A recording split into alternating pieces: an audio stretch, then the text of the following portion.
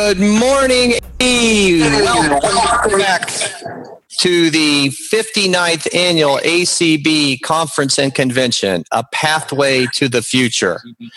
Aren't we having just an absolutely spectacular time? I don't know about you guys, but I tell you, I feel like I'm really in convention mode now. I was trying to run from session to session while trying to get in a bite of lunch and a bite of dinner. It just was, it was exciting. And I tell you, the one really nice thing about this virtual convention is you can go from session to session without having to walk 3 blocks. All you have to do is switch from the first ACB channel to the second, and you are right back in the action. So it's just been a lot of fun. I want to send a special shout out to Cindy Hollis and all of her community chats. Had the opportunity to be part of both of those yesterday evening, and what a group of excited and energetic folks. It was so good to get to know some of them better and hear what they were really enjoying about the convention. Also want to congratulate Carl Richardson and the ADP committee for their just outstanding job putting on our first primetime show last night, which was an ADP industry panel with world-renowned leaders from across the globe. Just an absolutely fascinating presentation. Thanks, Carl. And I want to remind everybody that tonight's primetime show is the ACB Easy Chair Auction starting at 6 o'clock. You don't need any bid or number to participate. All you got to do is call in on that Zoom link and bid. So we'll look forward to seeing you all at 6 o'clock tonight. And now it's time to call this session back to order. And first, I would like to introduce for our invocation this morning, Deb Trevino. Deb is from Newark, Delaware, and she is the current president of our Delaware affiliate. Welcome, Deb. Let us pray this morning together. Almighty God, you have brought us together in a year which we thought we would not even have a convention. And it's turning out to be a wonderful convention. We're so grateful that you have given us the opportunity to work together to build this convention and to bring all the joy and excitement and enthusiasm that ACB depends on from our membership. We thank you, Lord, that you have given us the opportunity to be healthy even in the midst of this awful virus. We ask, Lord, that you would be with us today and throughout the convention. Help us to make decisions that will be good for ACB. Help us to enjoy the friends and fellowship that you offer us in this venture. We ask that you would just be with us each day as we travel through this life you've given us. We ask in the name of the Father, the Son, and the Redeemer, who saves, redeems, and protects us. Amen. Amen. Thank you, Deb, for those inspirational words. Now we are going to hear from 2 of our J.P. Morgan Chase Leadership Fellows, Connie Sims from Sioux Falls, South Dakota, and Wanda Williford from Trenton, New Jersey, who will lead us in our Pledge of Allegiance. I pledge allegiance to the flag of the United States of America and to the republic for which it stands, one nation, under God, indivisible, with liberty and justice for all. Thank you, Connie and Wanda. Next, it's an exciting time for us to recognize our ACB sponsors. And to do that, I'd like to once again welcome back Margarine Beeman, our ACB Convention Sponsor Coordinator from Austin, Texas. Margarine. Thanks, Mr. President. Good morning to all. Thanks to all our sponsors as follows. Diamond sponsors, $25,000. Microsoft, Virtual ACB Educational Recreational Tours. Google, ACB Conference Banquet. J.P. Morgan Chase, Conference Communication Center. Vanda Pharmaceutical, Convention Announcements. Emerald sponsors, $15,000. Charter Communications, ACB Radio Afternoon Broadcast. Visparo, Virtual Information Technology Help Desk. Comcast, Virtual Information Desk. Ruby sponsors, 10,000. AT&T, ACB auction. Facebook, ACB Scholarship Mentoring Program. Regal Foundation, ACB Link, Health and Wellness, and ACB Walk. Adobe, Continuing Education Credit. Orcon, Conference Registration. Amazon, Audio Description Project. Verizon Media, Performing Arts Showcase. Verizon, Membership Monday and Transportation. Sprint Accessibility and Sprint Vision. T-Mobile, ACB Podcast through December 2020. Onyx sponsor, 5,000. National Industries for the Blind, NIB, Advocacy and Employment. Democracy Live, Incorporated.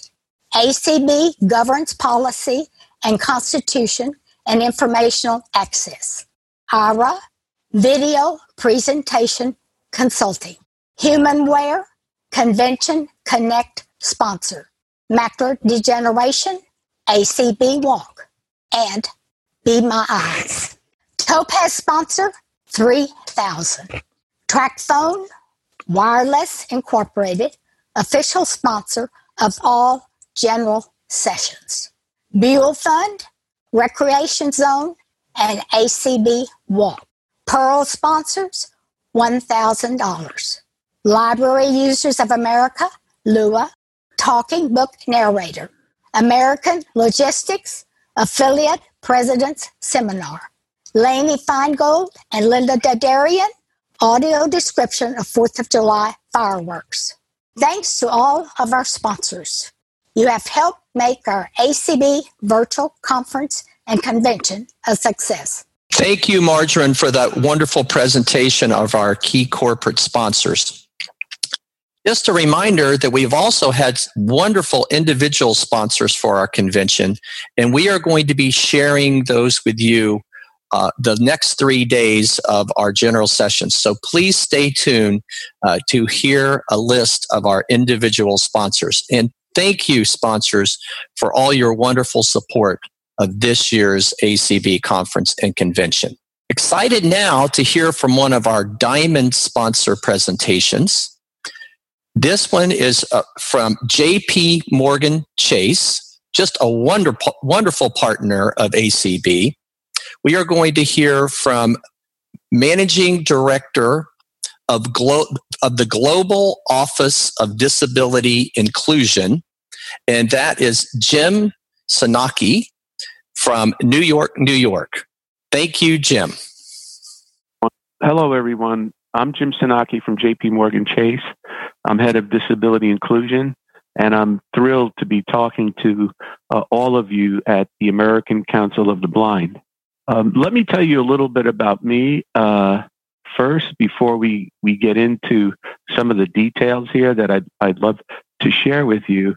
I joined the firm about 4 years ago after retiring from the IBM Corporation, and I'm really excited about this year, this month, because we're celebrating the 30th anniversary of the ADA. As part of my journey, I wanted you to know that I was 25 years old when I broke my neck body surfing at Condado Beach in Puerto Rico. Despite my injury, I've never been unemployed in about 40 years.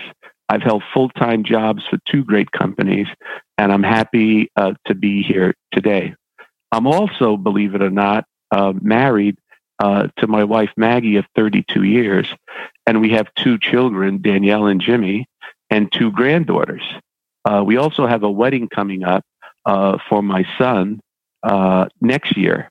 And so this is a very exciting time for us as a family, but I want you to know that we share experiences with all of you, and as able-bodied people share experiences.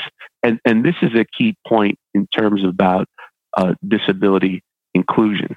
But now, a little bit about the times we're in. We are going through some unusual times with COVID-19, as well as the issue of racism in this country, and probably around the world. We all know there's a huge impact on people with disabilities on top of the challenges we face daily. We're stuck at home. We're trying to get to work. Transportation is a burden. Working from home is difficult, but not impossible. But at the same time, we see some silver linings here. A few weeks ago, we reached out to our nonprofit disability partners by segment. We contacted the blind, the deaf, the mobility impaired, the Association for People with Disabilities, and a number of other folks to get their view on what has COVID done for them in terms of resilience and what has hurt this community. And including the American Council of the Blind, we got your feedback, and let me share with you what we've learned from you and a few other people. And before I do that, I want you to know that the firm did this because they want to know the impact on our customers, on our employees, in terms of what's worked, what hasn't worked, and are there opportunities through COVID where we could help our disabled people going in the future. So a lot of folks came back, talked about new forms of discrimination. Managers might be reluctant to hire someone with a health condition who may have a greater risk of COVID-19 and then not be able to work and maybe drive up their medical costs. We all know this is a benchmark in terms of the industry where because we're disabled, people look at us as medical magnets, like always try, always sick, can't get to work, things like that. But you and I know that these are myths. Secondly, we heard about personnel medical care, medical support. The lack of getting therapy, home health aides, doctor visits, getting groceries is seriously curtailed. And the cost of care, again, become a factor. How do we get people into work if the subways are not working or the buses are not working or we're surrounded by protests? So all these things affect us more than they would affect able-bodied people. The third point I want to talk about is accessibility issues. Many people with disabilities lack access to broadband, internet, and may not have the tech devices for the support that they need to get to work or do work at home. That's become a huge factor for people with disabilities as they try to get to work or work from home as best they could. Again, many people with disabilities rely on public transportation systems, which now offer limited service and represent an exposure risk. Transportation remains a difficult issue for the blind community as well, particularly during COVID. And you know it as well as I do. Transportation has been a bane for people with disabilities over the last 30 years. One bright spot that the American Council of the Blind, told us about was that changes created by the pandemic can open a significant door for people with disabilities. What we found at Chase was that our work from home program, as we move people out of the office and into their homes with enhanced bandwidth from our company's technology, has worked very well. Attendance was better. People are online longer. People are available, and people have been committed to work. And I guess this is the silver lining as a result of COVID, because people were probably more able to work up earlier, go to bed later, but get the work done without skipping a beat. So I think that was very important. With that, I'd like to share a little about our work at JP Morgan Chase. So we're closely following these issues with COVID and people with disabilities because we want to recruit, hire, and promote our people in the business, but also to leadership positions. We want more people with disabilities at our company. And I want to make this very clear, and some of you may have heard this from me before. We don't hire people because they're disabled. We hire them because they're qualified to do the job here. We recruit them as we recruit able-bodied people. We look at their bios as they're applied through our websites. Our recruiters talk to them and interview them, and we make accommodations for them when we want our candidates to come in and talk to our managers as they look for jobs here. One of the great pleasures of mine is that just this month, I am in my 4th year at the firm. I was hired in the firm in June 2016 in order to bring about change when it comes to people with disabilities. And as some of you know, our strategy is very simple, and it focuses on the 4 A's, A's as in apple. So the first A is attitude. What is your approach and acceptance by others in terms of bringing qualified people into the firm to work here? So what we had to do when we put this model together, we had to figure out how to bring people with disabilities into the business and not make other people feel sorry for us. We had to make it clear to managers looking to hire people with disabilities that they are here.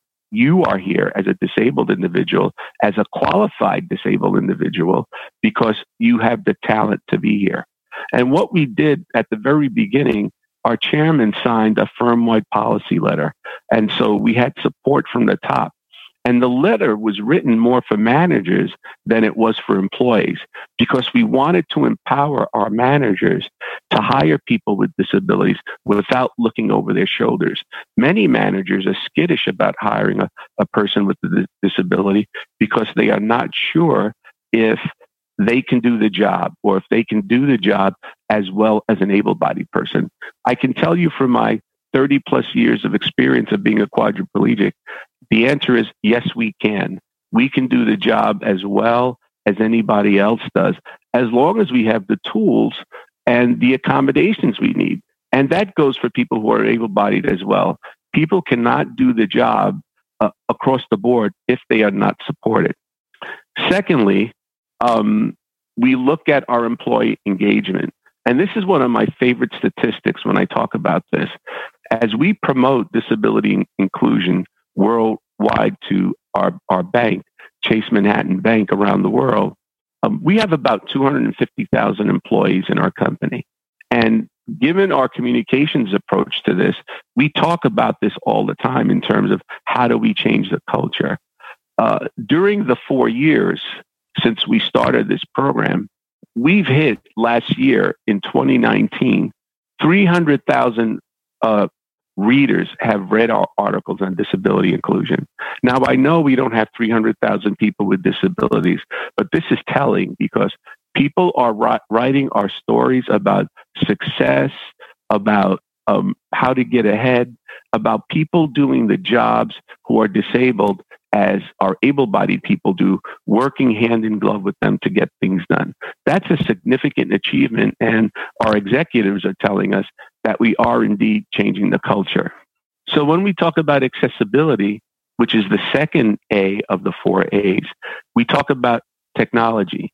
And the beauty of this is that we have a 30,000 plus technology organization that's working with the firm to make our accessibility as seamless as possible. What that means is we have an accessibility team we put in place that started 4 years ago, working on ensuring that everything we do is accessible to our blind and our deaf employees who need access to that technology. And I'll tell you a little bit more about CART services in a minute.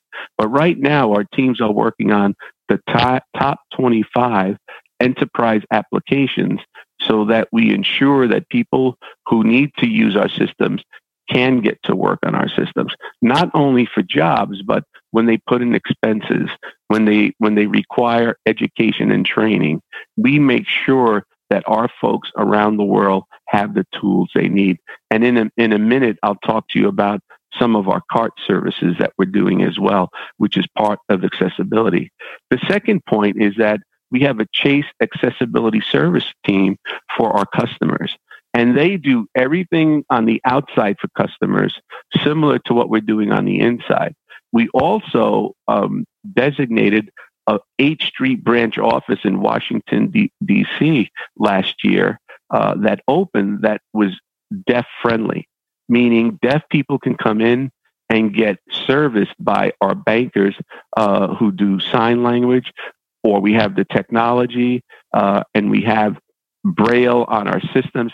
All this kind of technology to help our deaf and blind people, as well as wheelchair riders, have the access to banks the way everybody else does. And we're looking to expand that concept around the country as we get, more fully involved with this. What was beautiful about our Chase Accessibility Services is that we worked with Gallaudet University in Washington, D.C. to help us put this together. And we are putting some bank branches or terminals near the Gallaudet University so our deaf colleagues there could use our services as well as anybody else. Accommodations is also a big plus when it comes to our folks with disabilities. We have an accessibility team that's called My Accessibility Hub, which provides white glove treatment in the United States and the Philippines to our people with disabilities. These folks deliver technology to people, screen readers, etc., including the ability to deliver captioning to people around the world. We are also going global. We're doing it right now, but it's not formal. It's informal, but it's working out. Finally, on this part, we have an internal sign language interpreter team, CART services, for CART and live closed captioning, just about worldwide. So we don't have people around the world doing this, but we have the ability to go worldwide. This year, our CART captioning team serviced 209 employees regarding their needs for interpretation. Secondly, we would bring in sign language interpretation. We had 172 cases fulfilled with that. We forecast that CART services for the remainder of the year will hit 330 people. The last A is assimilation, which means how do you bring your folks into a culture of equity and equality in terms of the work we do? So we have people on the autism spectrum at work with more than 180 employees now in nearly 40 countries worldwide. We've hired people who are intellectually and developmentally disabled, and we called our business solutions team, or BEST. And we're bringing in up to 500 of those folks to help us in real jobs over the next 5 years. So we've really expanded our purview for people that could help our company achieve our goals. And let me tell you, they get the same pay scale as everybody else does, depending on their jobs. We also have a program called This Is Me, which allows people with mental illness to talk about their illness and gain a better understanding of how the firm feels about them and how we feel about our colleagues that are working hard through these disabilities. And believe it or not, these people are in real jobs doing real work, and we're very proud of them. Now, the message I want to leave with you as I close is that more work is needed to assimilate people with disabilities into leadership positions. We've all worked over the last 30 years just to help people get employed, but it's time to look at people with disabilities as leaders. We've made a lot of headway in 30 years. And in fact, accessibility is now the basic cost of entry. It's assumed that accessibility and assimilation and accommodations are here.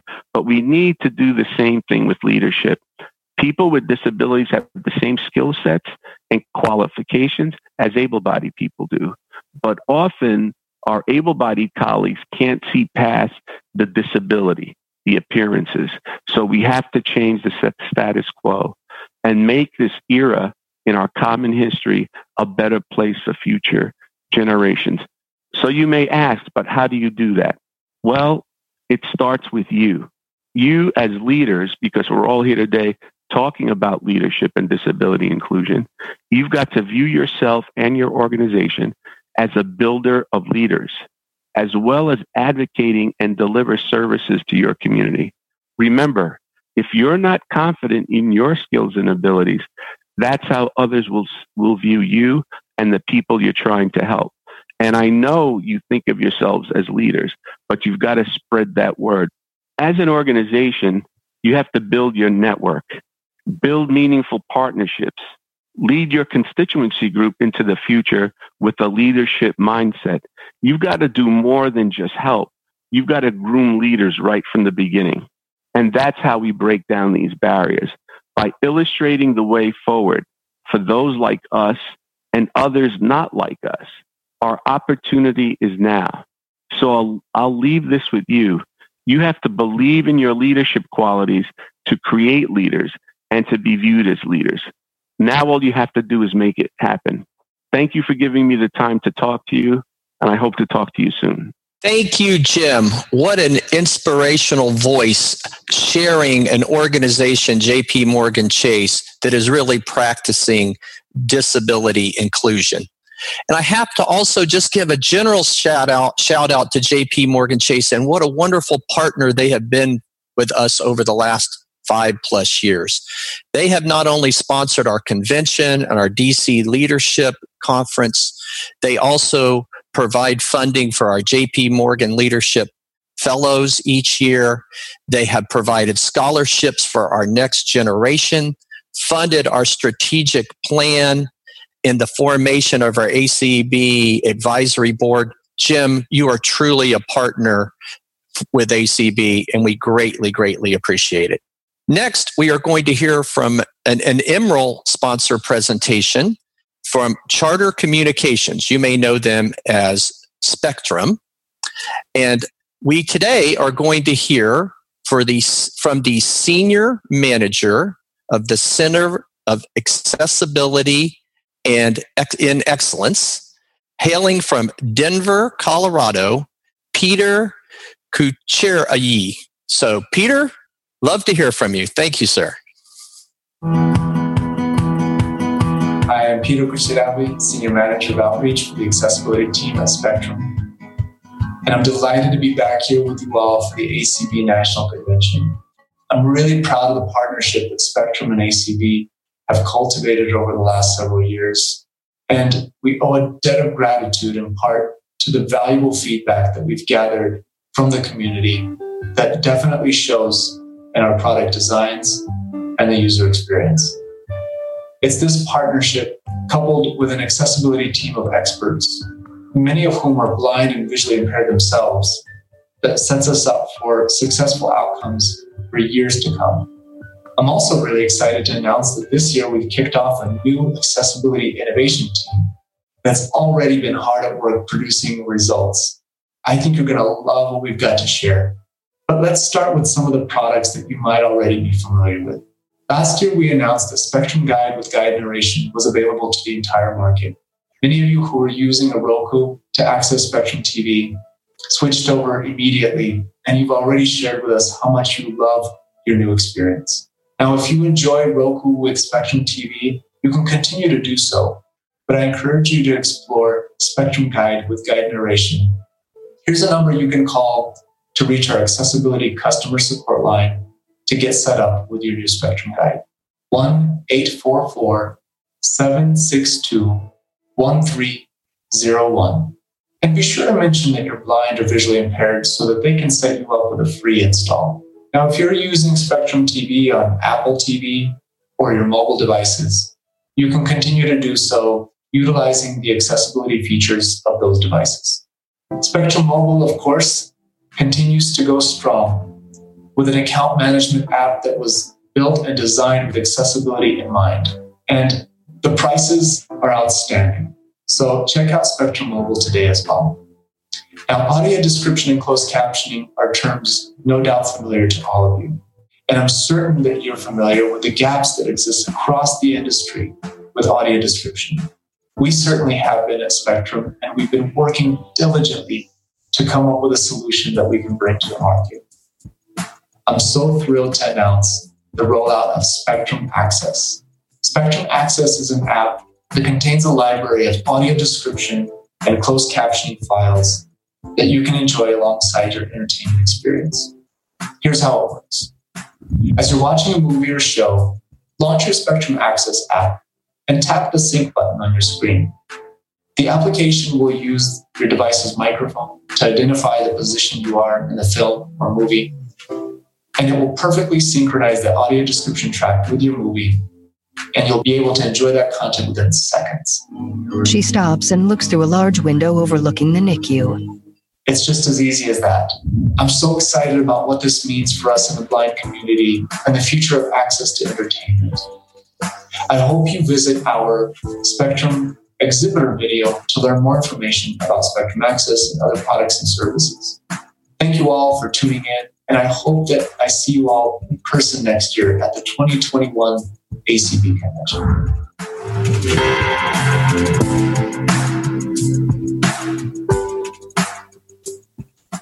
Thank you, Peter, for those wonderful words from Charter Communications.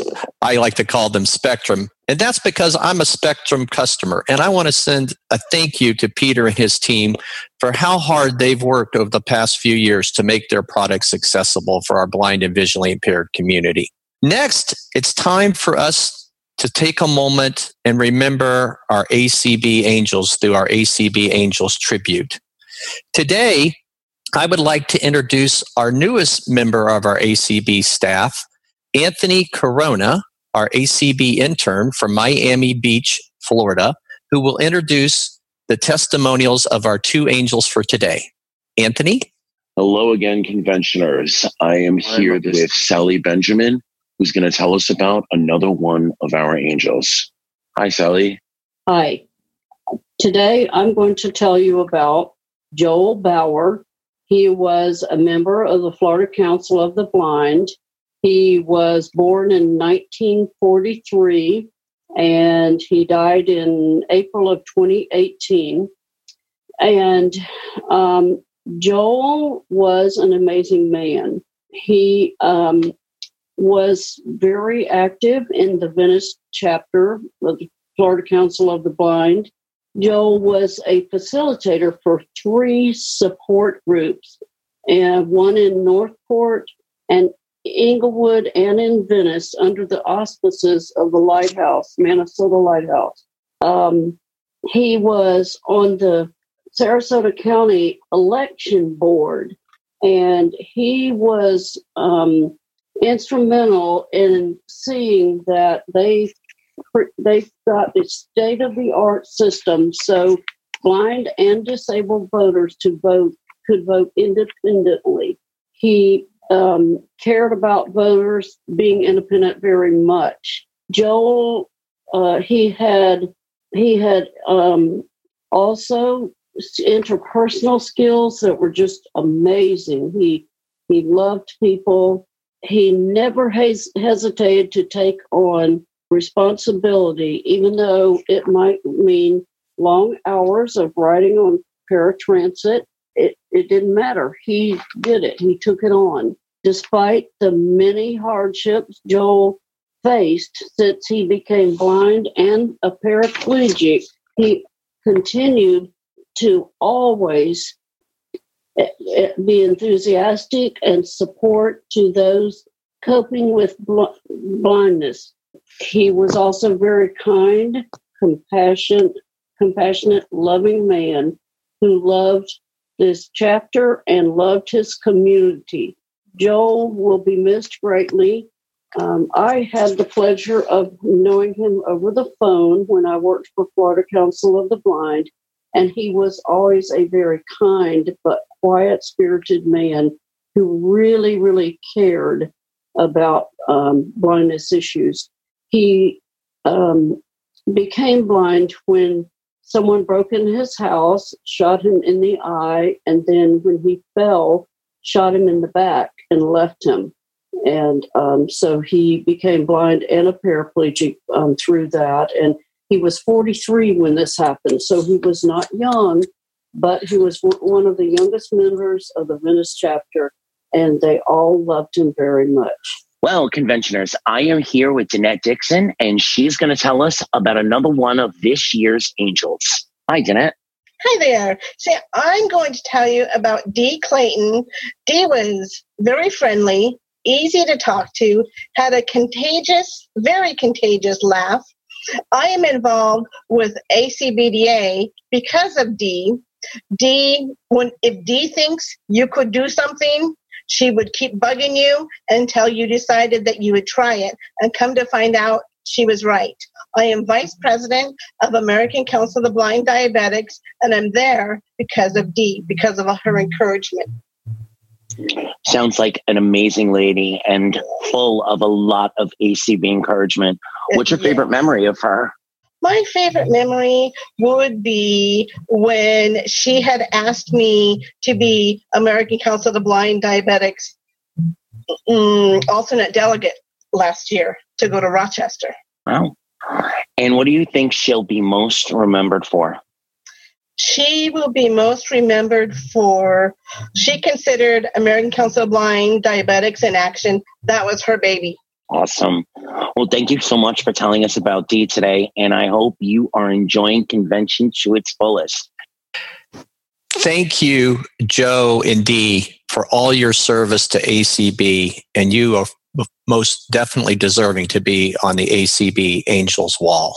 Next, we are going to recognize a special ACB affiliate that was part of our roll call, but somehow fell through the verbal technical cracks.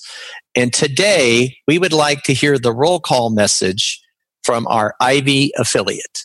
Please listen. Business owners, but we also have a few members that are just interested in business ownership.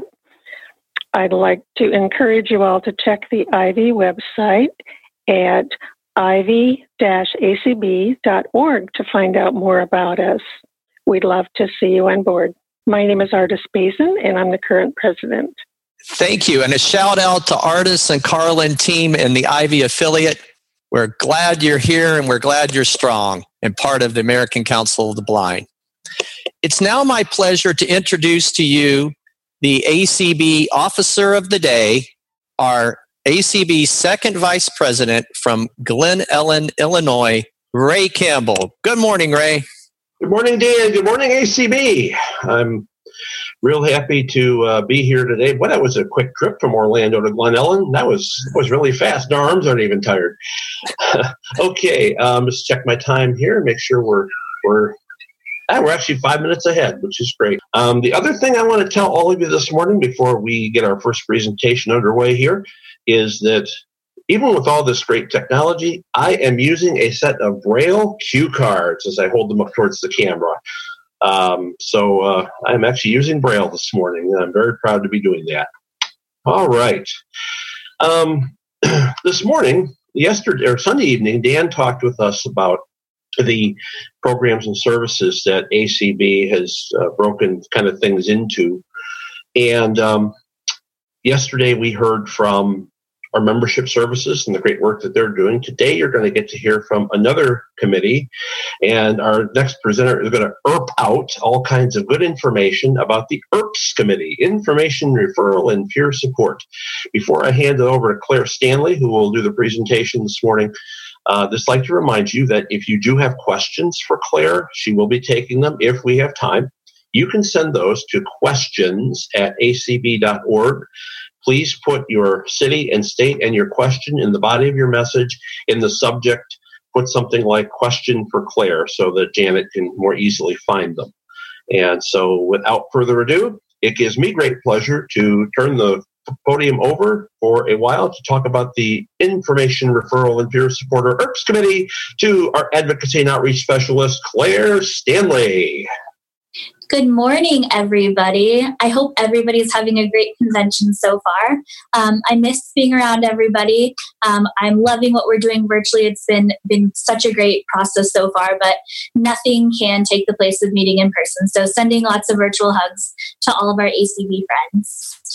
Great. So we are going to talk about one of our new steering committees that we've been working on for about a year now, maybe a little bit less, and that is the Information Referral and Peer Support, or as what Ray said, I like to affectionately call the ERPS Committee. No, I didn't just burp. It's the ERPS Committee. So ERPS is made up of two different components. It spells IRPS. So first we have the IR, the information referral, and the second we have the PS, the peer support. So I'm going to go through these both separately, the first column and then the second column, talk a little bit about what they mean, what they look like, the definitions, and then kind of our plan of action as we move forward. It is a new steering committee, so we're still in kind of the infancy of planning. But I'm so happy to say that I have great people I'm working with on these. Ray Campbell being one of them. Doug Powell, shout out to you as well. Many of our special interest affiliates, our different committees. So shout out to all the great people I'm working with. So I'll go ahead and jump in and talk about the definition and then some of the ideas and things we're working on as I go through these definitions. So first we have the information referral, or IR, and that's kind of just what it sounds like. So I often like to use the word data or fact-based with information referral. So we get literally thousands of calls every month here in the ACB office from people who are looking for different resources related to blindness. So maybe they've just lost their sight and they need to be connected with their state services.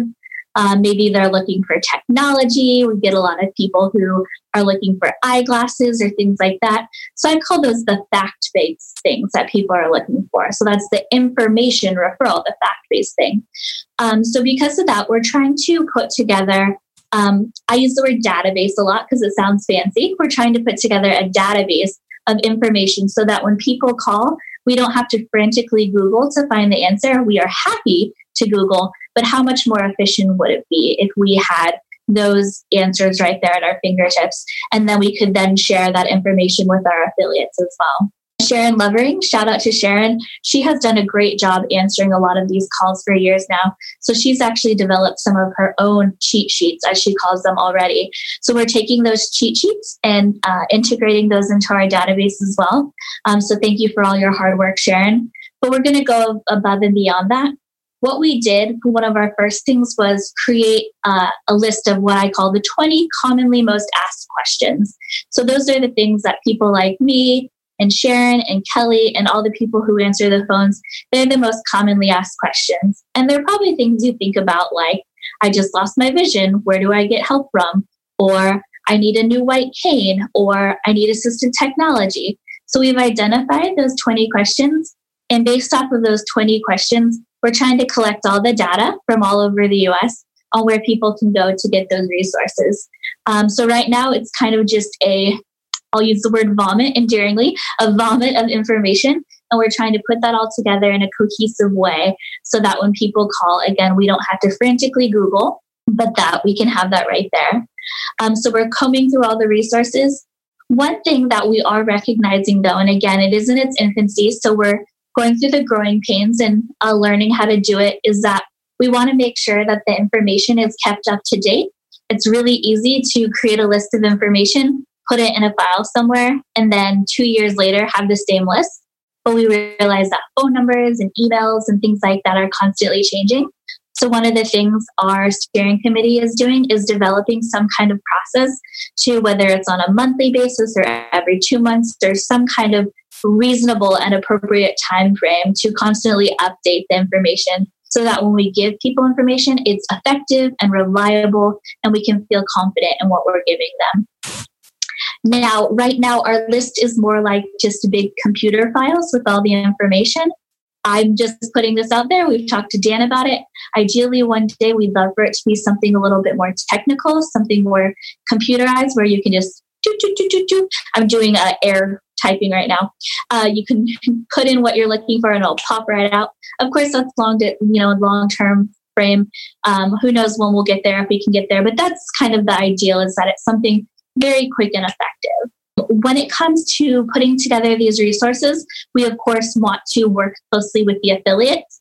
And just to let you guys know, affiliates, you are some of our resources. If someone calls and says, I live in the state of Oklahoma and I need assistive tech, one of our resources is that we're going to refer people to is the ACB Oklahoma affiliate. So you guys are part of our referral system. One thing, the last thing I'll talk about with the information side before I go on to peer support, and this will come up with peer support as well, is that when we provide information referrals, we want accountability. I'm going to use the big fancy word, accountability. We want to make sure that when we provide resources to people, we know that they're getting out there, and that we want to develop a process where we even check in 2 weeks later, a month later, whatever we determine is the important time frame, to make sure that that information was helpful and that people used it. And then again, going back to the idea of checking in on the timeliness of the data. Is that phone number still working? Because heaven forbid we give someone a phone number, they call, it doesn't work. No one ever calls them back. And then they just kind of say, well, I tried, and nothing happens. That's not what we want happen. We want to know that ACB is giving out helpful and useful and timely information so that people can get the resources they need, get the assistance they need. So that's the IR of IRPS, the information referral portion. So second is the peer support, or the PS. And just before I jump into peer support, these two really build on each other. Like I said, the information referral is more fact-based, whereas I'm going to talk about the peer support is a little more personal-based, but they really build off of each other. You can give somebody the phone number or the email address under information referral, but that can then start to bleed into peer support. So what's peer support? Well, as the word peer implies, we want to literally connect people who call to real live human beings who can assist them. We all know what it's like to, when you first lose your vision, maybe you want to meet other people in the same boat. For our students, we do it all the time with ACB students. When you're starting college, as somebody who's blind or visually impaired, you're a little bit nervous. You want to meet other students who have been through it. That's peer support. We're already doing it in certain extents through our different affiliates. So that's what we really want to work on and support and hope grow, that we can have that real peer support within ACB. I know for me, when I was a scholarship winner years ago and I got involved with ACB students, that was a great way to have peer support. What do I do with my new textbooks? That kind of thing. So that's just an extension now. IRPS is just an extension of what we've already been doing. Again, we want an accountability process so that when we connect somebody, so what if someone calls and says, hey, I live in Orlando, Florida, and I just lost my sight and I really need some help. And I say, I know the perfect person. His name is Dan Spoon. You guys are going to hit it off. He'll give you all the answers. And I email Dan and I say, hey, Dan, can you talk to this person? And Dan, being the awesome person that he is, says, of course I will. Well, what happens in a month if that person calls me back and says, Dan never called me? I'm going to call Dan up and say, Dan, what are you doing? Now, of course, we know that would never happen. Dan's amazing. But hypothetically, if that was going to happen, that's why we have the accountability process built into peer support. So potentially 2 weeks after I make the referral, I'll shoot Dan an email and say, hey, Dan, did you meet up with his or her name? Because I want to make sure that they get the peer support they need. So that's where the accountability comes in. To make these peer support recommendations, we're first starting in IRPS with the affiliates and committees that compose the IRPS steering committee. And a lot of those are kind of interest-based affiliates and committees. So it's made up of groups like ACB Women, SASE, BPI, several others. So with those groups, we're bringing together groups of people who can really provide those peer supports. And so in order to get some of that peer support started, we're working with those committees and affiliates. And I'm currently nudging, I'm doing an elbow nudge right now. I'm nudging some of those leaders to provide us with resources and names and phone numbers. In Conga, the database side of the peer support is I'm building up an actual concrete list of people who are willing. So I might say, hey, ACB Women, if a woman calls in the future and she wants to meet other blind women, who can I connect them with? And so we're going to have a real live phone number right there that we have right at our fingertips to connect them. Now, of course, that can change, that can evolve, that's okay. But we want to have those referrals. Another thing that we are trying to do under the peer support now, because we're in its early stages, although this is something that can forever evolve and grow and change, but in its early stages with peer support, we're trying to identify some of the more commonly identified groups of people or areas of a need that we're seeing to connect people with.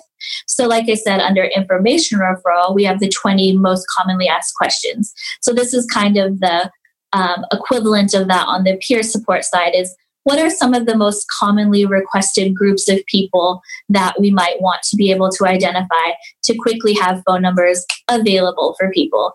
So maybe we're going to identify a woman. Maybe we're going to identify someone from the LGBT community. Maybe we're going to identify parents because, new blind parents might be calling. Maybe we're going to identify students. Again, shout out to ACB students. So in its early stages right now, we're identifying those categories of people that peer support would be especially helpful for. So right now, kind of like I talked about with information referral, I'm kind of swimming in a lot of different ideas, but I would love to hear from you guys. So feel free I'm calling it the two sides of peer support. One, if you have categories of areas that you think peer support is needed, so whether it be students, employees, athletes, siblings, et cetera, feel free to shoot me ideas via email. I'll give you my email in a second. And then on the other side, if you feel like you could actually be the peer support for one of these areas or a new area, let me know. I'd love it. Love to hear it.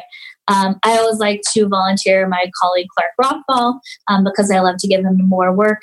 I like to volunteer for the athletic part because I'm not an athlete, but he is. So if somebody calls in and says they want to know about accessible athletic programs in sports, I'm going to say, hey, let's put Clark down in the database as an athlete in the blind community. So if you think you know of someone else, and of course, ask their permission, we'll get consent, or if you yourself think you fall into a category and you say, hey, I'd be a great attorney for law students who are blind, let me know as well. So you can send me those ideas or those people at my email address at cstanley@acb.org. And again, we're really in the infancy of taking all that data and swimming through it, but that's okay. I love swimming through it. So feel free to email me whatever you'd like. And again, we really want to work with affiliates because you guys are already kind of the default groups who fit a lot of these characteristics, especially our special interest affiliates. We have people who fit into these categories already. So we really hope to work closely with the special interest affiliates and, of course, the state-based affiliates as well. And then just to emphasize again, we would hope to get this in some kind of computerized database eventually. But right now, we're just making pretty files that are totally usable by all of us, and that's great. And again, we need to keep this list up to date. I'd hate to put somebody down on the list as a student referral, and 5 years later we give it out and the person says, well, I'm not a student anymore. Or, heaven forbid someone leaves ACB or passes or all kinds of different scenarios. So we're going to make sure that we keep a close eye on this list as well and keep it up to date. So that's a little bit about IRPS. So again, we have the information referral and peer support, the two sides, the two pillars.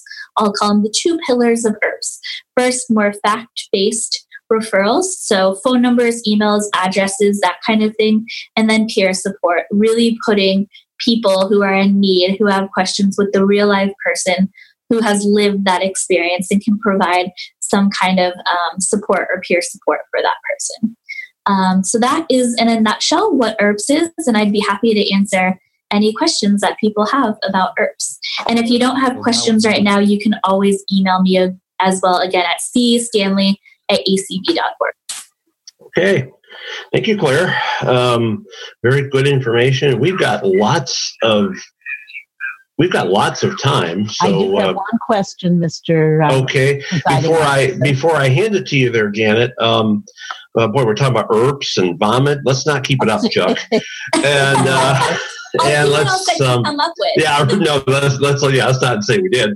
The other thing I was just going to mention that I really believe also the community calls are a way of providing some good peer support as well. And I think Cindy would certainly agree with that. And I think Claire would as well. And just to say, it really does work. Last summer, Karen had a situation that she needed some help with, went to ACB, got the assistance that she needed, and it was taken care of. Over to you, Janet. You have a question? And you kind of stole my question there, Ray. our president actually called me, and I said, "What are you calling me for?" No, and he wanted to know how peer support would interact with the community chats and the community channel. Yeah, and another great thing that we can do with the community events that we have is, as we start to see trends and questions that come up for peer support, we can then coordinate with Cindy to put on more community events that identify those issues. So, for instance, during COVID, we definitely started to see some patterns of issues that were coming in because COVID impacted all of us, obviously in different ways, but also in similar ways. And so we started putting on some community events to help people through COVID.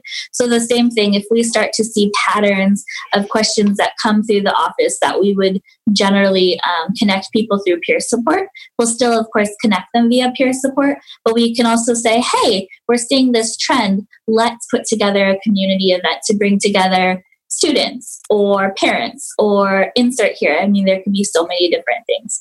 So that's the great opportunity we have, is to work with Cindy and community events as well to bring people together. Yeah. All right. Thank you. Any other questions, Janet? I don't have any other questions at this moment. Okay. All right. So again, if any of you do have questions after today's program, you can contact Claire. Again, her email address is cstanley, CSTANLEY @acb.org. And certainly like to encourage any of you who feel that you have information that you can refer. Oh my goodness, I forgot they're testing our sirens out here this morning. No, they're not coming after me. If you have things you can offer, or again, like Claire said, if you feel like you could be a peer support person for someone for some issue or whatever, please reach out to her, and I'm sure she would very much appreciate that as well. All right. We'd love thoughts and ideas from everybody on what's important, because I'm only one person with my own lived experience as far as what issues are important to cover. So I only know what it's like to be me, who, as a woman who lives in my geographic area, who's lived my life. I don't know what it's like for other, situations, other genders, other ethnicities, other geographic locations. Insert a million other variables here. So that's why we want to hear from you guys, because you have other lived experiences that you can say, hey, I'd really like support for in this area. Things that I'm not intentionally leaving out, but I just don't know. So that's why we want to hear from you guys. Absolutely. Now unmuted. Janet, did we get any more questions? I just checked, and there were no other questions other than someone wanting to know how to spell Claire's last name so they can send her an email, but you already just covered that. So. All right. No problem. Maybe just do it one more time. It's okay. Dan. Go ahead, Claire. Why don't you do it? Yeah. It is my first name starts with a C for Claire, so C, then Stanley, STAN is in Nancy, LEY @acb.org. And you can always find me on our webpage as well, or just call the national office, and I'm here. So. Yep. And she does return her phone calls. I can vouch for that. Absolutely. Okay. Before we go to our next presentation, we're running a little ahead of schedule here. I wanted to share just a little story with you this morning. So, our president, Dan Spoon, he's pretty well traveled. And so, he took a trip recently out to the desert and maybe in Arizona. I don't know where he was, but he was out in the desert, and he's walking around, and he's carrying this car door with him. He's carried a car door with him. And this native winds up on a camel and says, sir, he says, why are you carrying that car door? He has his white cane in his right hand and his car door in his left hand. And Dan says, well, if it gets too hot, I'll just roll down the window. And so that's our yes. Would you like a door prize, Mr. Let's do that. Let's do a door prize. After that story, I think we have to have a door prize. I think they're going to kick me off the air is what I think they're going to do. Go ahead, Janet. So I'm going to make a couple people happy, and you just tell me when you want me to stop, Ray. Okay. We have a $25 Amazon gift certificate from Washington Council of the Blind, and that's going to Marie Alvarez of Texas. And I also have a $50 gift certificate from West Virginia, and that's going to go to Betty Belgas from Kentucky. You know, the one thing about this kind of convention format is we know that these people are going to get the door prizes, so we don't get to go, I got one more really good one. Well, they're all really good ones. Let's do it, yeah. One more. Okay, I had to look at this twice, and then I finally realized what I was reading. It's a high-ear, cool, wireless, active noise-canceling headphones. I hope I get this. Donated by Bay State, and it's not going to you. It is going to Mandy Holly of South Carolina. All right. Good old ACB Lion friend of mine, yep. Mandy Holly. How about that? Janet, do one more. Do one more? All right. I will do a $25 Visa gift card from Illinois Council of the Blind. And I wonder who they are. Yeah, I don't know. And that's going to go to Gary Mudd of Kentucky. Right, from Illinois to Kentucky. Enjoy that card, Gary. Okay, Janet, I'm going to have you stop there. I'm going away. And, well, don't go away, Matt. Just go away. No, I'm kidding, of course. All right, so we are a little bit ahead schedule here, so that's good. I'm going to turn the floor over now to our scholarship presenter of the day. We're going to hear from 4 more of our scholarship winners, great students. And to get us going on that presentation this morning, it gives me great pleasure to introduce a member of the scholarship committee from Kansas City, Missouri, Valerie Stannard. From Celebration, Florida. She's the winner of the R.I. Gillette, Gladys C. Anderson, and Karen D. Carsall Scholarship. Congratulations, Carmen. Yeah, thank you so much. It's an honor to be here with all of you and to be selected for a scholarship. Thank you. We're happy to have you. So tell us, where will you be attending school this fall? And what will your primary field of study be? So I'm very excited to announce that I'm going to be working towards getting 2 degrees from actually 2 different colleges starting this fall. So my primary degree will be from the University of Miami's Frost School of Music. I'm going to get a degree in music education. And I'm also going to study with Berklee College of Music's online school. They have Berklee Online. And I'm going to get an interdisciplinary music studies degree from there as well. How exciting, how ambitious. And why have you chosen this field of study? What in your past has led you to this field? So I've always wanted to be a teacher. Ever since I was little and I was in elementary school, I was just fascinated by how my teachers were able to do everything they could to make the learning experience fun. And especially for me, since I had low vision, they were able to enlarge everything and really treat me well during my school years.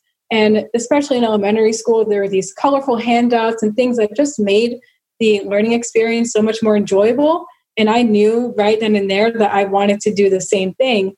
And once I started learning music in middle school, I decided, why don't I just merge these 2 interests together? So that's when my path formed to doing music education. What a good idea. And from your life, what would you say that your greatest accomplishment has been thus far? Of course, you're going to have many more, but thus far. Yeah, thank you. I would say that one of them is when I was accepted this past summer to the Berklee Global Jazz Institute Summer Workshop Program, where I was able to collaborate with 20 other jazz musicians and perform at the Newport Jazz Festival, which is a jazz festival in Rhode Island that is world renowned and many people go to it. And just to be able to perform on that stage and bring joy to so many people through music, that's what really made my heart sparkle, and it really made my day. What an honor. Well, we hope to see you back next year so that you can play with our FIA Showcase Band. You'll be great with that. Congratulations, and thank you so much for joining us. Best of luck to you this fall. Thank you so much. Next on the docket, we have Nicholas Spahn coming to us from Manheim, Pennsylvania. Nicholas is the winner of the Kelly Cannon and the Paul and Ellen Ruck Scholarship. Good morning, Nicholas. How are you?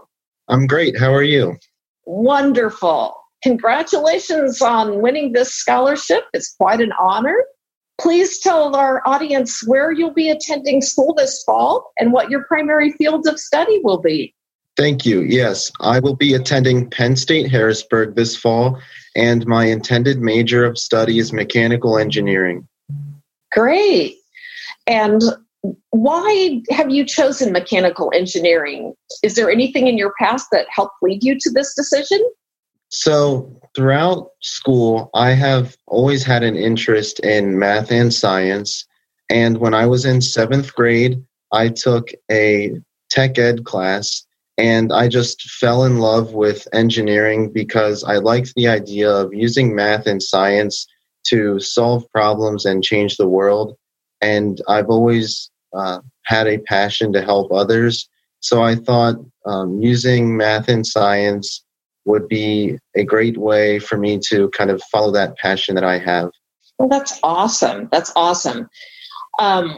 And finally, what would you consider to be one of your greatest life's accomplishments? We know there are many more that you will come to over your life, but for right now, can you give us something that you've done? Yeah, I would say that my high school graduation is probably my biggest accomplishment. I know that may or may not sound like a lot to some people, but my vision impairment occurred right before the start of my 9th grade year. So I spent most of my 9th grade school year constantly adjusting to my vision. Things just seemed to get worse and worse for most of my school year. And so going from that to 4 years later, now graduating high school, I think that's a major accomplishment because I've done a lot in the past 4 years, and all my teachers and friends have told me how I've done so well. And so I really think that my high school graduation is my greatest accomplishment. After reading your application and going through a similar thing myself, I would totally agree with you. That is a fantastic accomplishment, and you should be extremely proud of yourself. We're proud of you at ACB, and we're so honored to have you here. And we wish you the best of luck this fall as you go about becoming a mechanical engineer. We hope to hear from you and continue to follow your progress. Thanks for being here. Thank you. I'd like to thank the American Council of the Blind for the scholarship, and I am very excited for the opportunities that lie ahead with ACB and in my future. So thank you very much. You're so welcome and so deserving. Now coming to us from Longmont, Colorado, we have Tracy Jones. She is the winner of the Norma Schechter and the Dr. Dwayne Buckley Scholarship. Congratulations, Tracy. Thank you for being here. Thank you so much. First, if you could tell us where you plan to attend school next fall and what your primary field of study is. I will be attending the Chicago School of Professional Psychology, the DC campus in Washington, DC, but I will be virtual. So I will be staying in Longmont, Colorado, but I will be a technical on-ground campus student in Washington, D.C. Very cool. And my field of study is organizational leadership, which is a business psychology degree. Okay, very good. And I've read through your application, so I have a little bit more clue. But if you could educate our audience and tell them how it was that you chose this field of study and what in your past brought you to this. I originally started out with a desire to have a clinical psychology degree and career, but something along the line drove me to a more passionate route in the underpinnings of the way organizations work and how people work together within organizations. So what I like to do is look at how peer support specialists, who are people who have lived experiences with mental health struggles, work together in organizations to provide peer support for others who have struggles with mental health issues and how they go on to achieve certification in that field and then later on into leadership roles in those organizations. Wow, fascinating. Fascinating. And what would you consider to be one of your greatest accomplishments? I know there are many, but my greatest accomplishment by far is my daughter. She's 27 years old and she has 2 daughters of her own. They're 4 and 1. And she has gone through her own life struggles. She lost her dad. She lost a sister. And she has just turned out to be a beautiful young woman. And she's raising the most fascinating children that I have ever met in my life. And I am just so proud of her and her accomplishments. And I think that just speaks wonders for me, because I know that it's been rough for her and she's had to deal with my own health struggles and she's come through it beautifully. So I'm just very proud of her. And that, I think, is my greatest accomplishment. As well you should be. And we're delighted for you, and we're so happy for you that you have a wonderful daughter, and we're proud of you for winning this scholarship. Good luck to you, and keep in touch. Thank you so much. We have now our last recipient for today. Her name is Sandra Ritchie. She's coming to us from my neighbor to the north, Muscatine, Iowa, and she is the recipient of the John Hebner Scholarship. And congratulations, Sandra. Thank you. Thank you very much. You're so welcome. We're so honored to have you with us this day. And if you could, I know with the Hebner Scholarship, the student must also be employed. Could you tell us a little bit about what you do? I am employed with the Illinois-Iowa Center for Independent Living, and I am the Blind Services Advocate. And I work with people in a bi-state area of Illinois and Iowa, teaching independent living skills such as Braille and computer technology and how to live a more independent life. That's awesome. Thank you so much for doing that. There's such a need for that these days. And so when you go back to school this fall, what will you be studying? Sure. I am pursuing my master's degree in organizational leadership. It is under the business umbrella. And I am attending St. Ambrose University in Davenport, Iowa. And is there something in your past that has led up to this choice to go ahead and get your master's? I've always wanted to attain my master's degree. However, I saw that it was more important now than ever before, which led me to pursue my master's in organizational leadership. Working with people with disabilities primarily as my title, with blind individuals, it was ever more important that we just have good, strong leadership in advocating for people who are blind. That is the truth. Definitely. We're happy to have you doing this. And what would you tell us would you consider to be one of your greatest accomplishments? I'm sure that you've got a lot of them, but if you could just tell us about one, we would really appreciate that. Sure, you betcha. I feel really right now that I am living my greatest life.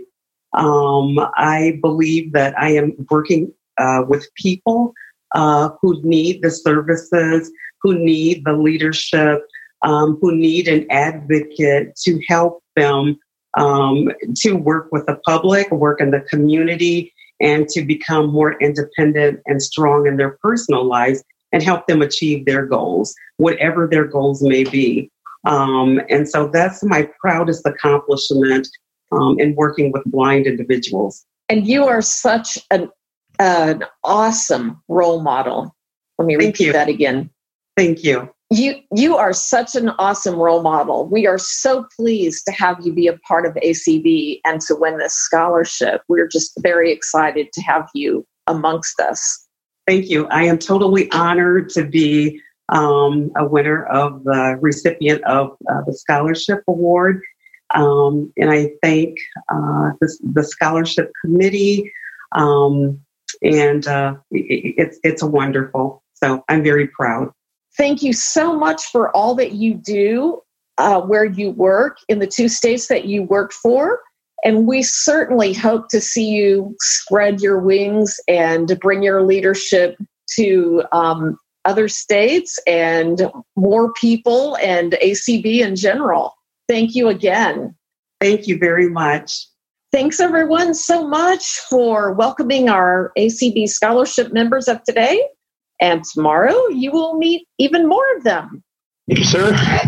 This is great. It's like I have a producer in my ear. It's great. Kind of like radio. All right. Thank you, Valerie, and to all of our scholarship winners. I always say this when I hear the scholarship presentations. You know, the future is bright, and it certainly is with this group of winners. And I don't know about all of you, but even when we go back to physical convention, I really kind of like hearing from a few of them each day as opposed to all of them at one time. But we'll just have to see how all that's going to work out in the future. I wanted to mention a couple of things from that presentation. We're a little ahead of schedule here.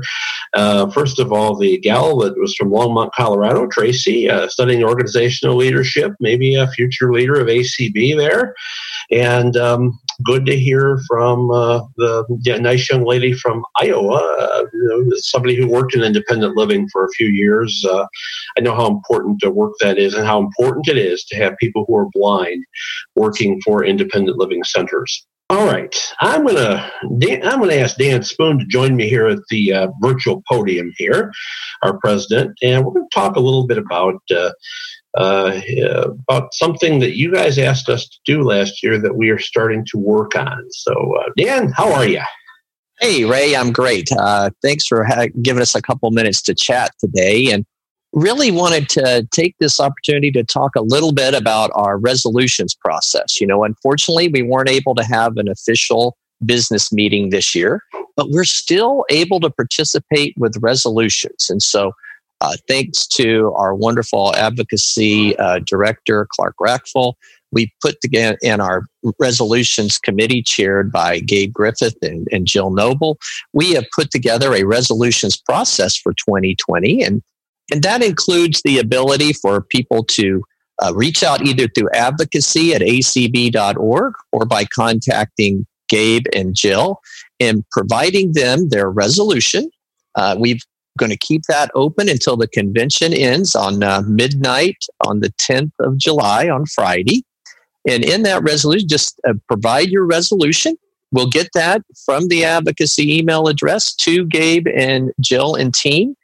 The resolutions committee will then review each resolution and recommend an either do pass or do fail.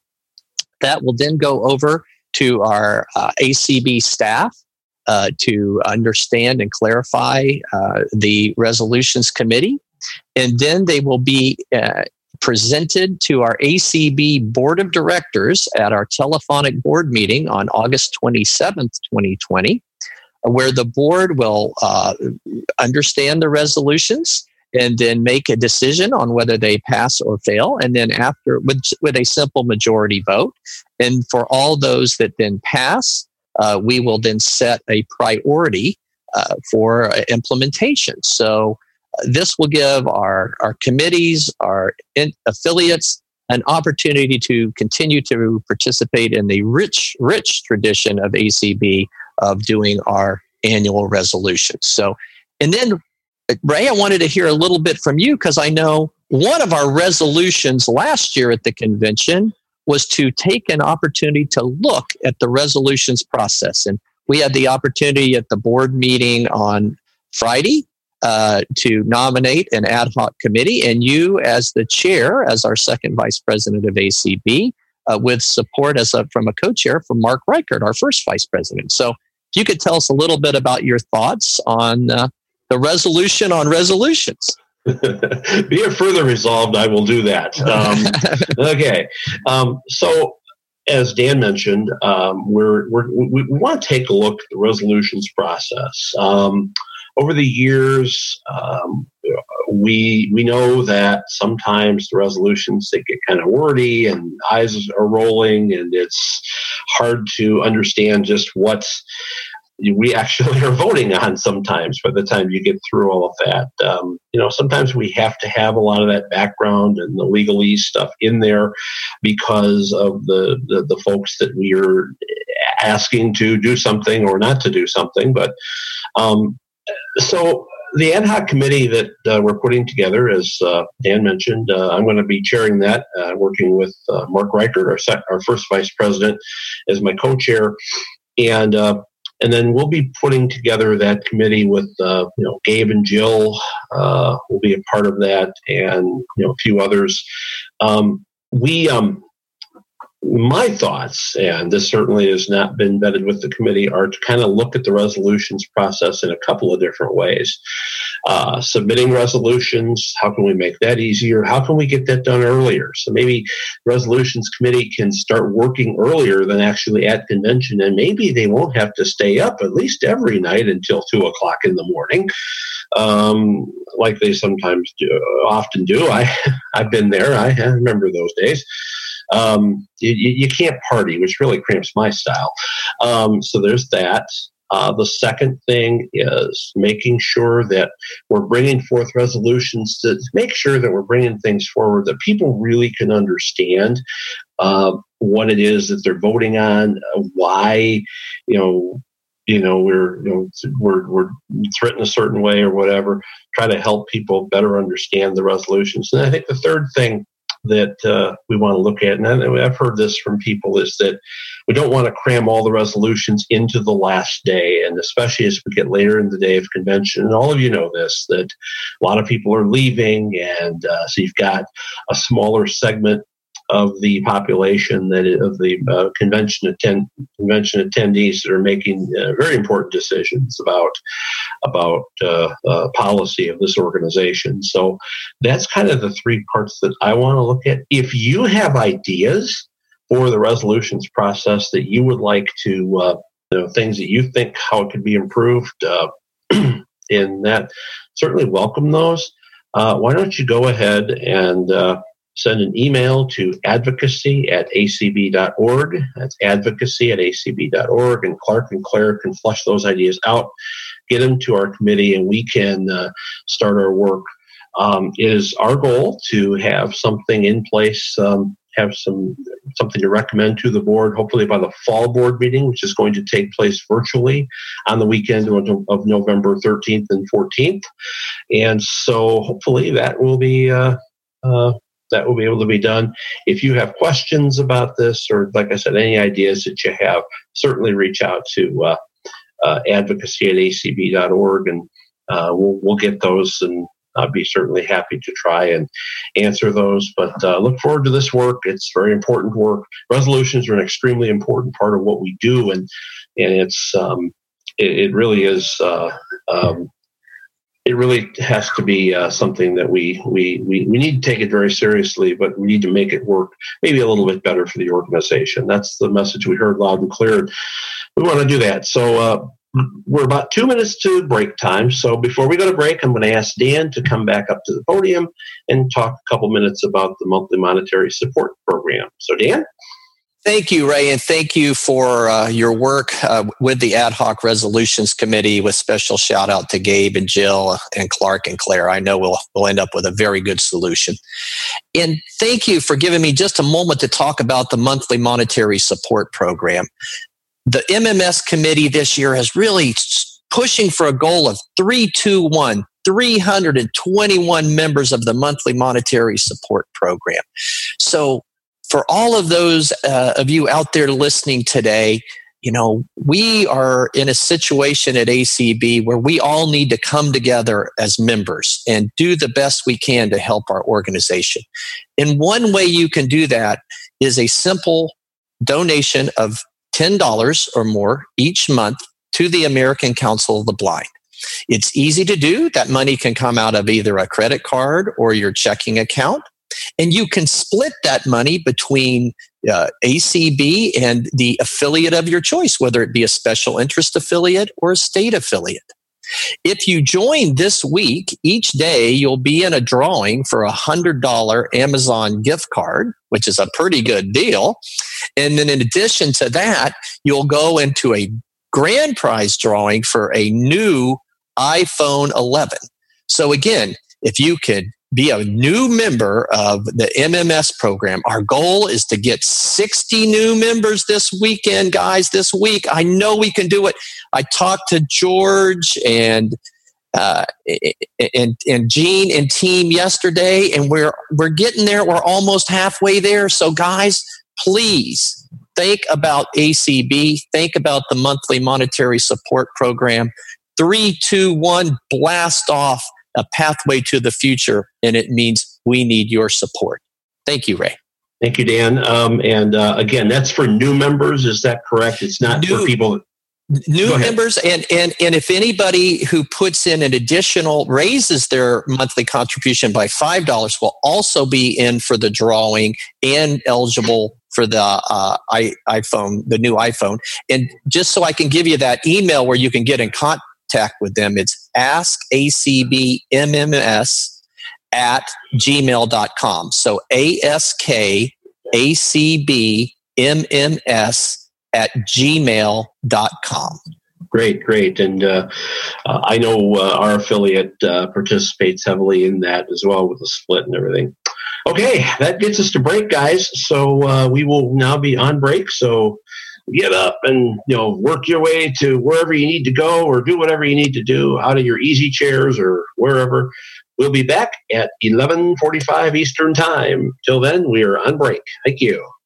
Okay, so I'm going to be playing a sponsor presentation in just a moment in the time that we have on break. Hope you've been enjoying the coverage this morning. Excellent. I'm here with Tom Lukowski, Vice President of Accessibility with Comcast. Hi, Tom. Hi, Debbie. How are you doing? Great. It's so wonderful to have a chance to talk with you and to have you as one of our sponsors for our very first virtual ACB National Convention. Momentous occasion. Here we are, we're doing this virtual thing, and we're featuring so much about accessibility. And here you are to talk about one of the leading providers of accessibility. Wow. Well, thanks. And we're happy to be part of it, and always appreciate the work that we do and the partnership that we have with ACB. So this is a great day.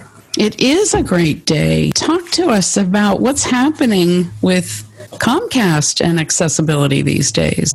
At this convention, different venues will be talking about our work in broadband and high-speed internet, and an app that you can use called XFi to manage your home network.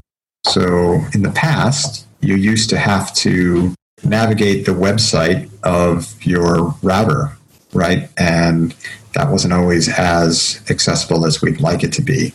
Mm-hmm. And we want to make managing your home network very easy. And the way to do that, we found, is to develop an app available for both iOS and Android, where you can sign in and control the devices that are on your network.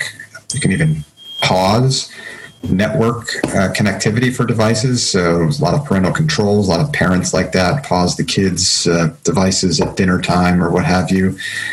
Set limits. You can create profiles. So in my house, I have 4 or 5, maybe 6 devices. Seems I'm adding a device every week these days under my profile, and that helps me manage it. My son has some gaming consoles and computers, and my wife generally just has the iPhone or smartphone, and she's content with that. And so her profile is a lot smaller.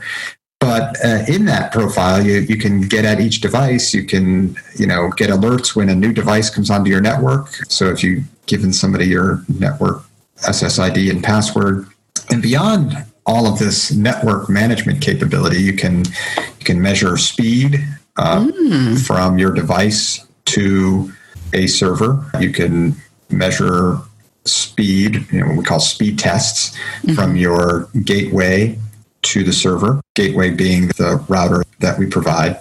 Then beyond all of that, we're starting to bring in our smart home automation technology under XFi. So in mine, I have security cameras, and I can bring up the cameras in XFi. We'll, over the next couple of quarters, be adding thermostats and lighting controls. Oh, wow. I've actually seen developer builds of that. Folks on my team are testing it now. So I can speak with a fairly high degree of confidence that we're going to be in good shape on this in a couple of quarters when it gets released. And you'll start to see these things come out over time.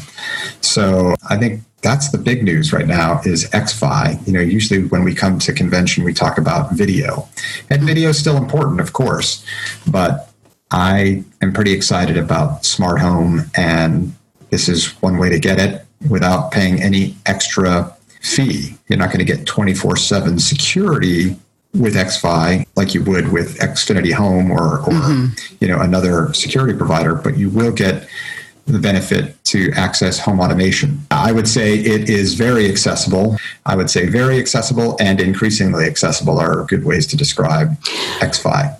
We definitely want to bring lots more under the XFi umbrella, and whether it's our own thermostat or third-party thermostats, we have a Works with Xfinity program, and so Yale door locks and Lutron light switches and other smart devices are supported. The other piece that we have with this is a very easy way to, we have what we call XFi pods. These are little pods. They look like a pod that you plug into an electrical outlet, and they help get a more consistent Wi-Fi signal throughout your home. Like beacons? Almost like beacons. Yeah, that would be a way to look at it. Okay. And the setup of these pods is great because it uses Bluetooth. And that's how you put your phone up against it when you're setting it up or within range of it, really. And then because of Bluetooth being enabled, you can name the pod, so if you have it in your upstairs hallway, you call it upstairs hall. Now you're hearing about where I have these configured. If it's in the living room, you call it living room, whatever you want to call it. And then you can manage those through the XFi app as well. So you can check if one of those pods is offline. Maybe you're seeing some sort of discrepancy. You can see what devices are connected to, what pod, if you really want to geek out and manage your network.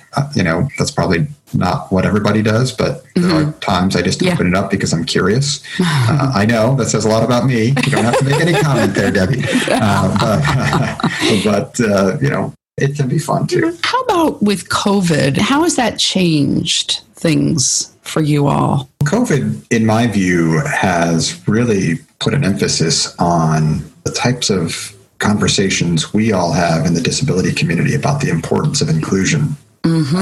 Because now everybody needs to be included. But I think in some ways, not that there's a silver lining in any of this, but if we want to try to make lemons out of lemonade to some degree, I think that it's, at least in the corporate world, heightened the importance of what it means to be inclusive and inclusive design.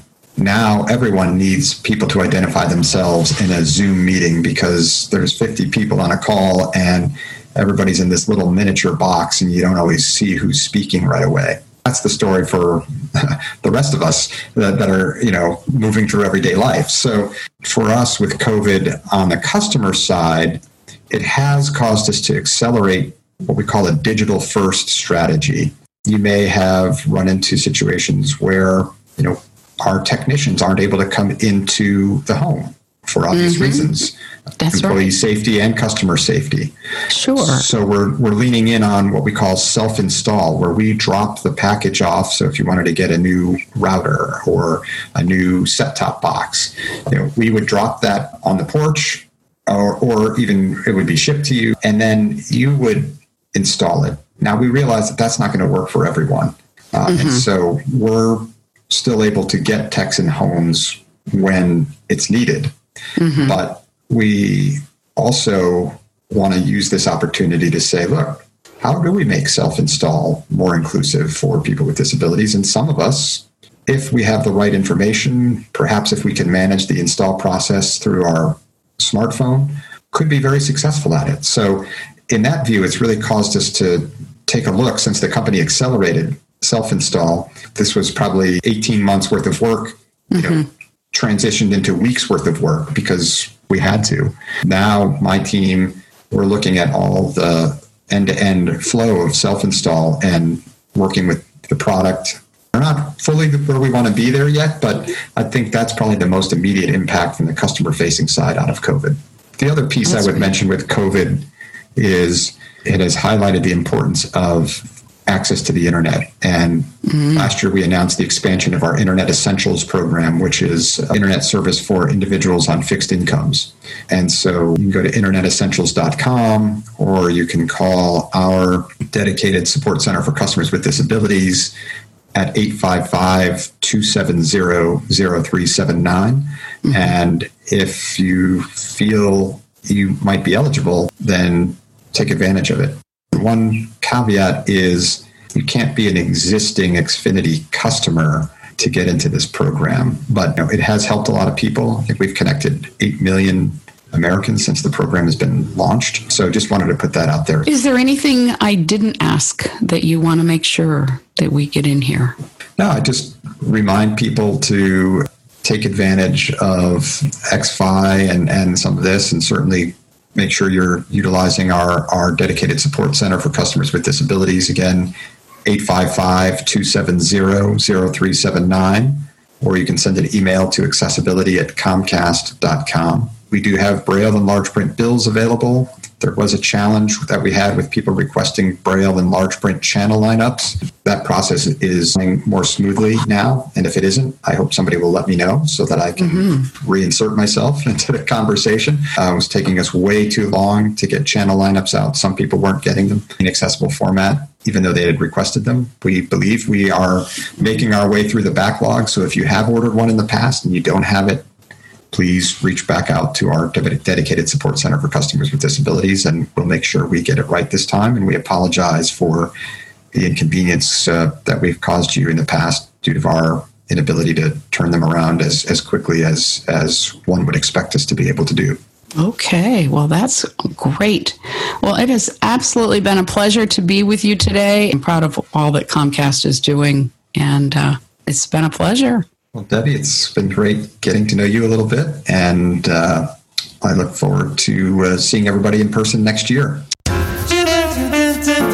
The ACB auction is the highlight of the conference and convention for many of us. But what will they do this year? Never fear, ACB's got it covered. Just grab your favorite beverages and snacks and settle into your easy chair. That's right, it's the Easy Chair Auction, Tuesday, July 7th, starting at 6 p.m. Eastern. You can attend via Zoom or listen on ACB Radio, wherever your easy chair happens to be. So get ready to support ACB and stay tuned for more details about auction items and how to bid. It's the ACB Easy Chair Auction, part of the 2020 ACB Virtual Conference and Convention, right here on ACB Radio. Join us for the virtual ACB Annual Convention from July 3rd through July 10th on ACB Radio and on Zoom. Start date Tuesday, July 7th, 4:30 p.m. to 5:45 p.m. Eastern Time. Transportation form log.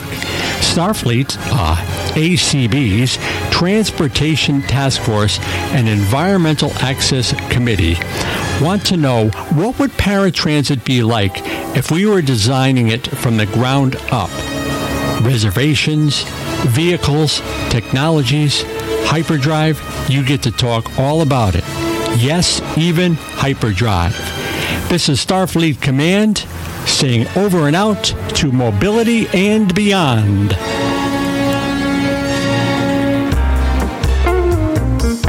We've all been through it, even in the most intimate of healthcare settings.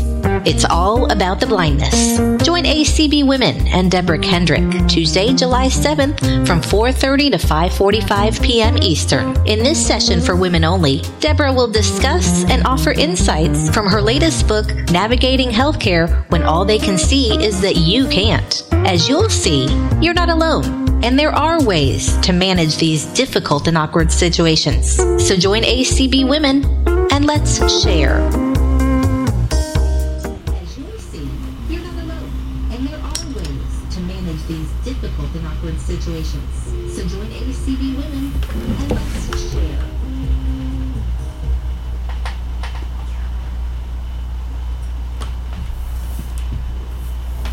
Okay, it says I am muted. Let's see.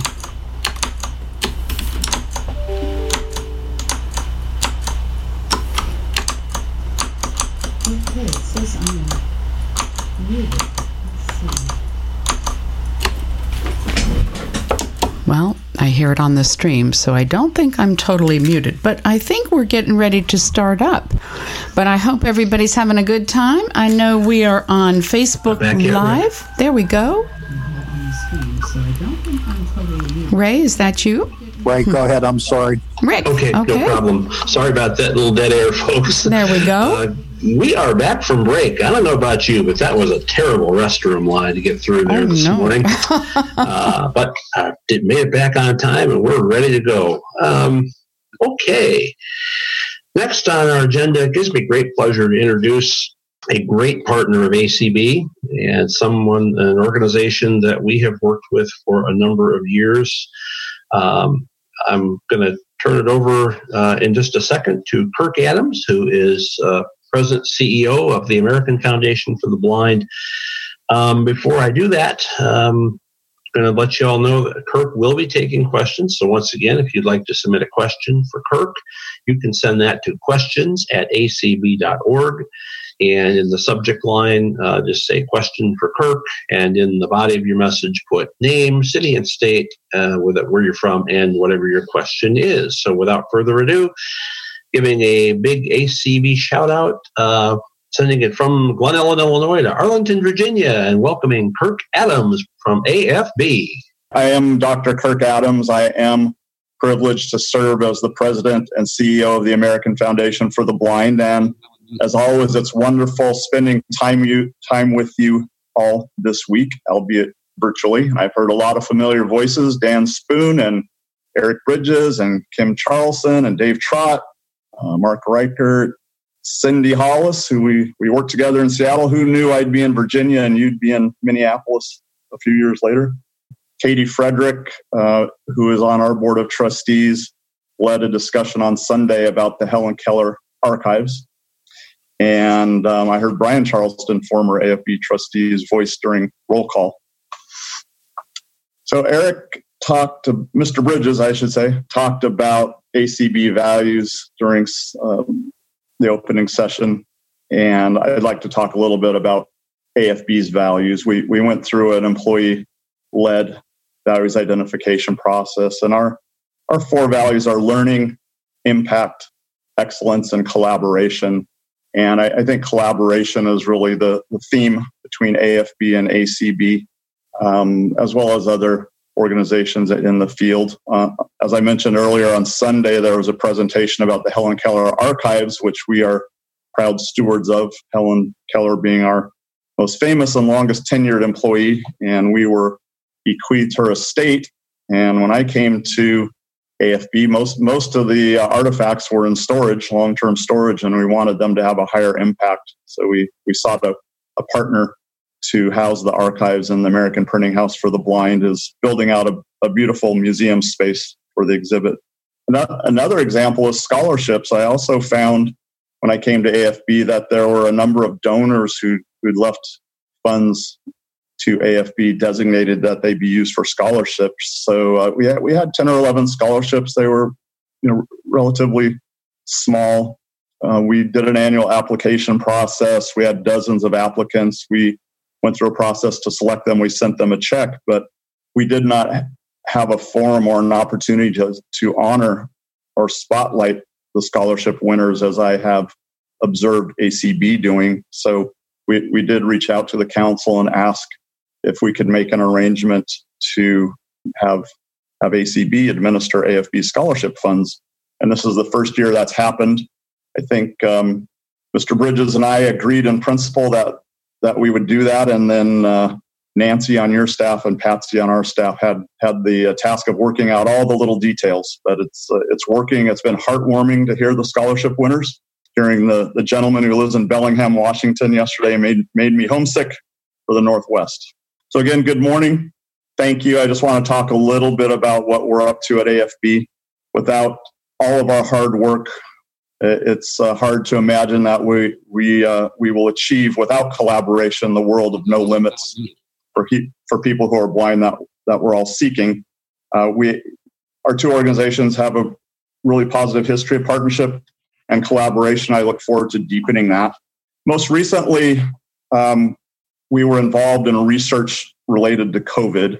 And one of the cool things about working at AFB is we have some doctoral level researchers on staff. So if we want to dig into a problem to really understand it, we have the capacity to design and implement academically sound research studies. And we worked with ACB and a total of 20 blindness organizations to get out a survey right away called Flatten Inaccessibility. And it looked at areas impacting people who are blind: access to healthcare, education, the online work environment, transportation. This afternoon at 4:30, there is a session, Meet AFB, and our Director of Research, Dr. L. Penny Rosenblum, will be part of that presentation. She'll talk more about the research findings. On the heels of that, we issued a study specifically focused on K-12 education in the virtual environment for blind children. And the results of that study are being analyzed and will be published. I just looked at preliminary results, and just one number that jumped out at me. There were 853 TVIs who responded. We had over 1,900 respondents for both surveys, which is excellent sample size. But of the 853 TVIs who responded, 25% were serving 4 or more school districts, and some as many as 7. So that's we all knew TVIs were spread too thin, and now we have some numbers. So we're really at AFB pulled in our focus during COVID a little bit. We have a number of initiatives, a number of things we're working on, but really for the time being, we're concentrating on effective education of blind K through 12 students and continued successful employment in virtual environments for blind people who are employed. It's really impossible to talk about any of these things without taking COVID-19 into account. But any way you slice it, we all know the employment numbers. We all know that the employment rates for people who are blind are half as good or twice as bad as the general population, however you slice it. We also know that 38% of blind individuals indicate they've turned down an employment opportunity because of transportation barriers. So there may be a silver lining here in this global crisis as virtual work becomes normalized, becomes the way of the world, remote productivity tools improve, that this may open up new opportunities for people who are blind in the world of employment. And we would like to focus on that. Next year is our centennial. We'll be 100, founded in 1921. And we are going to put together a centennial campaign that focuses on employment, that spotlights employment, that brings attention to accessibility of tools.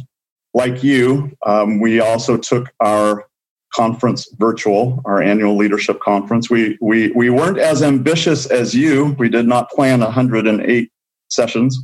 We recorded a number of virtual sessions. Many of them have to do with responses to COVID, and those are archived. They're transcribed and closed captioned. And if you go to our website, afb.org, you can find the virtual conference.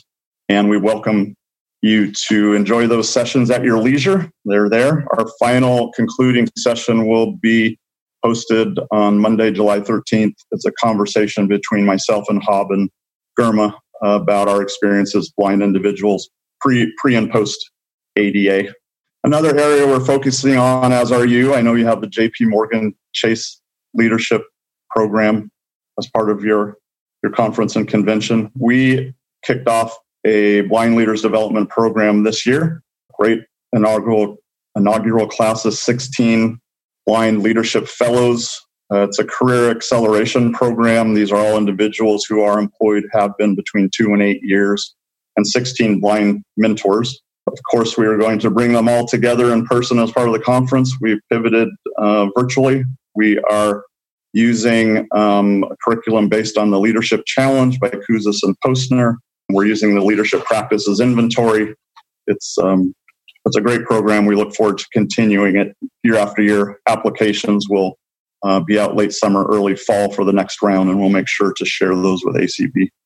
So as we look toward our centennial, I mentioned we're building a centennial campaign that's designed to bring focus and spotlight onto employment of people who are blind. And we're really focusing on equity, inclusion, and transformation. Planning's underway. Things can change in a moment. We had planned large galas for next year in Washington, D.C., and New York, and San Francisco. And we are making other plans quickly. But we really think we have an opportunity to focus the conversation around equity, inclusion, and transformation. We're having a national conversation that's broader and deeper than ever before, catalyzed by Black Lives Matter. But we are talking about systemic barriers to inclusion, systemic discrimination and oppression. So it really gives us an opportunity as organizations to enter into these conversations. The other night, I was listening to a scholar talk about this opportunity to talk about inclusion. And she talked about all the voices that should be at the table. And she said we need voices from every gender, every sexual identity, every race, every ethnicity, every economic status, veterans. And I kept waiting for her to say, and people with disabilities. And I did not hear people with disabilities included in the list. So AFB and ACB, we have an opportunity to reach out to other organizations who are also concerned with systemic barriers and systemic oppression and make sure that we're included in the conversation. So I look forward to working with you all to make sure that happens. I think in conclusion, because I'd love to take questions and talk about what you want to talk about, I've been at AFB for 4 years now. We went through a strategic planning process to refine our focus on systems change, influencing public policy and institutional practice. We defined 3 broad areas: education of blind kids, employment of blind adults, and support for older individuals who become blind as part of the aging process.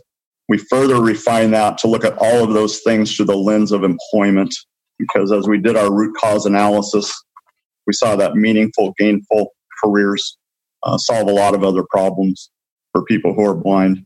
And then again, with the current pandemic, we narrowed our focus again to really highlight and spotlight education of blind kids and employment of blind adults in virtual environments.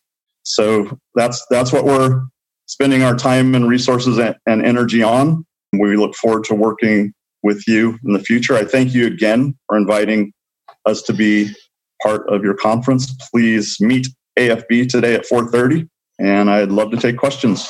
Okay.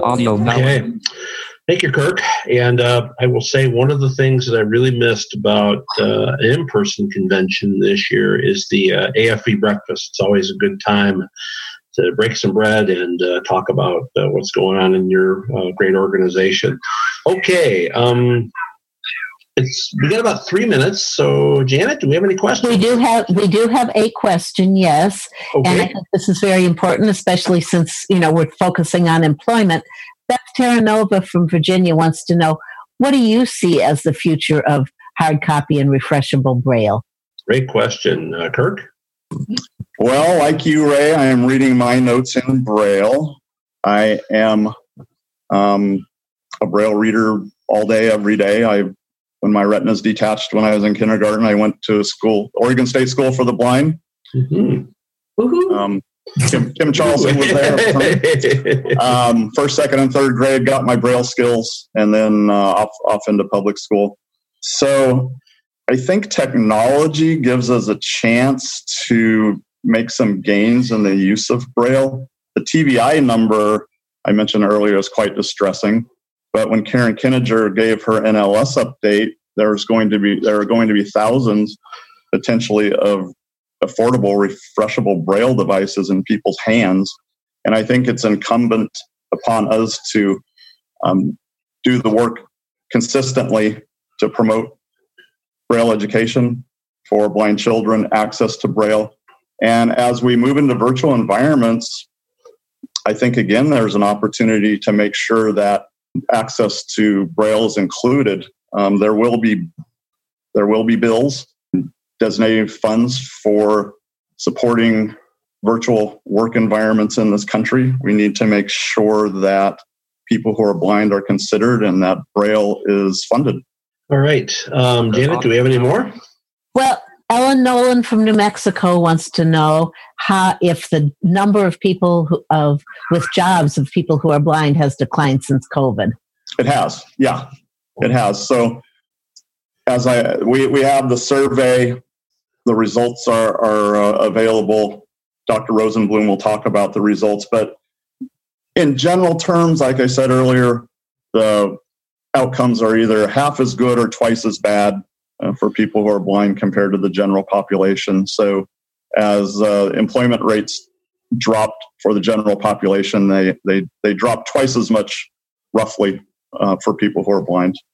Audio now unmuted. Okay. And my last question is someone asks, Hannah Fernie from Minneapolis, asking if you can provide an email in case people want to contact you. Sure. I'm a little bit of a Facebook addict, so feel free to reach out that way.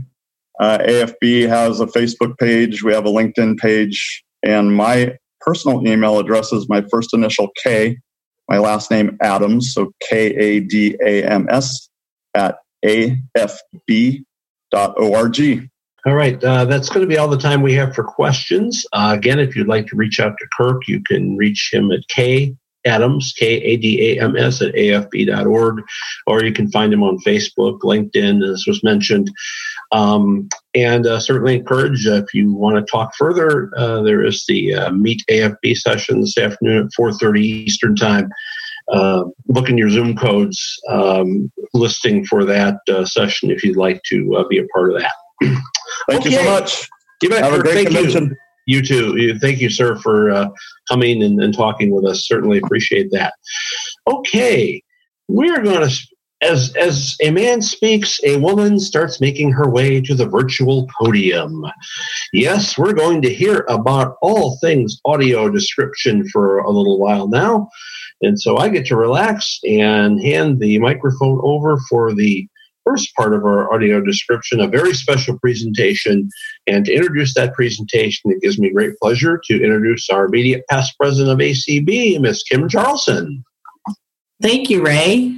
And good morning, everyone. I have the honor of serving as co-chair of the Audio Description Project. I serve with Carl Richardson from Boston, as well for the co-chair position of the Audio Description Steering Committee.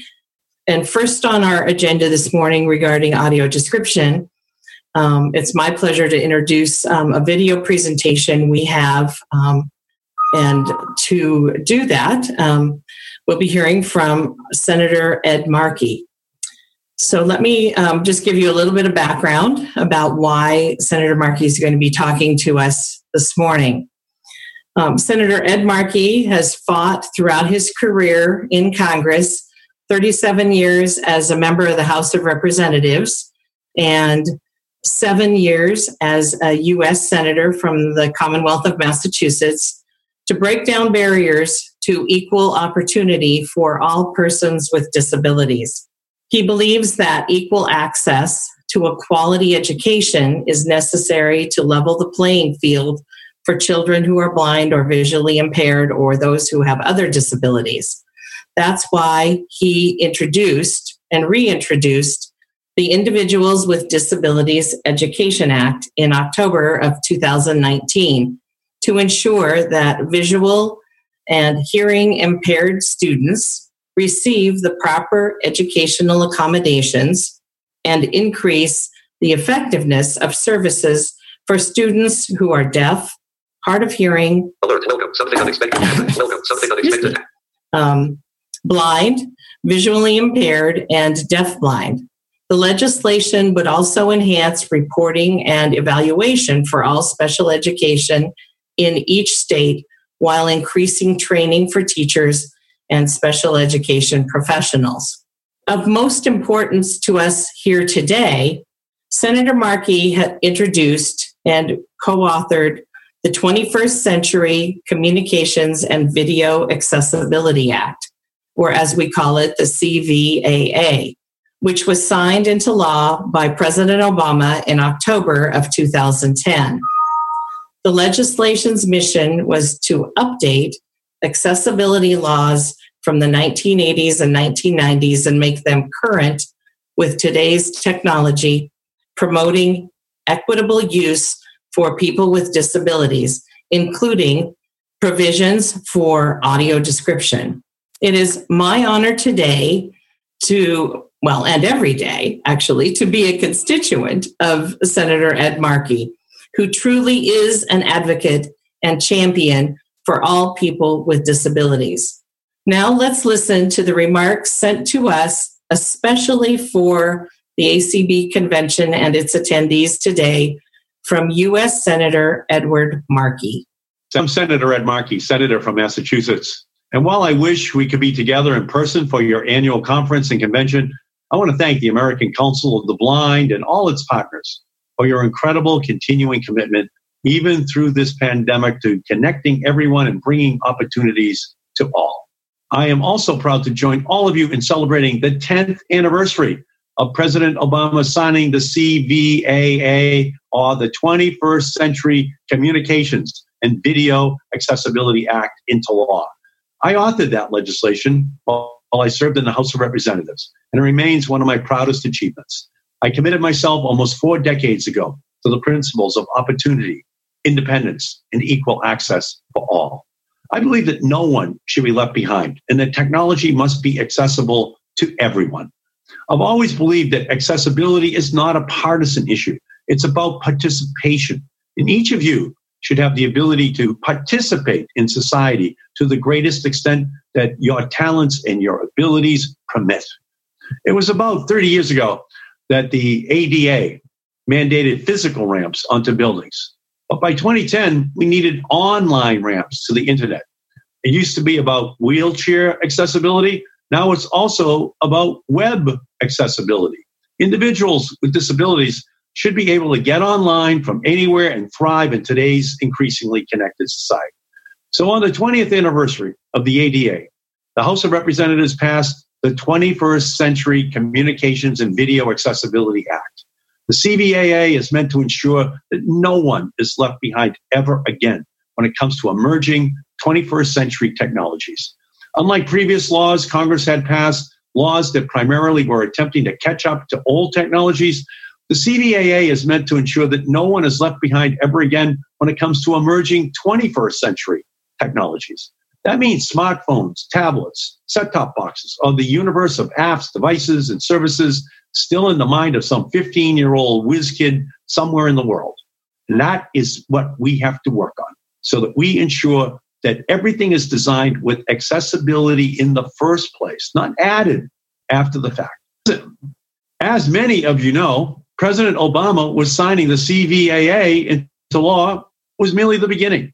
You all had the tall task of implementing that law and creating the technology and products needed to support this expanded accessibility. And you were up to the challenge. The FCC met every implementation deadline because of all of your work. Because of all of you, here's what is possible today. You can open an app on your mobile device with your voice, not just with your fingers. You can ask your phone to tell you aloud who is calling and tell it to read text messages to you. You can watch television with captions on your iPad, laptop, or even your mobile phone. We have web browsers that allow screen readers to read web pages to you, and also expressive voices that can laugh, cry, yell, depending on the chat icons used in a text or email message. You can now find any program or channel or even record a TV show using your voice-activated remote control, even if you can't see the buttons or on-screen menu.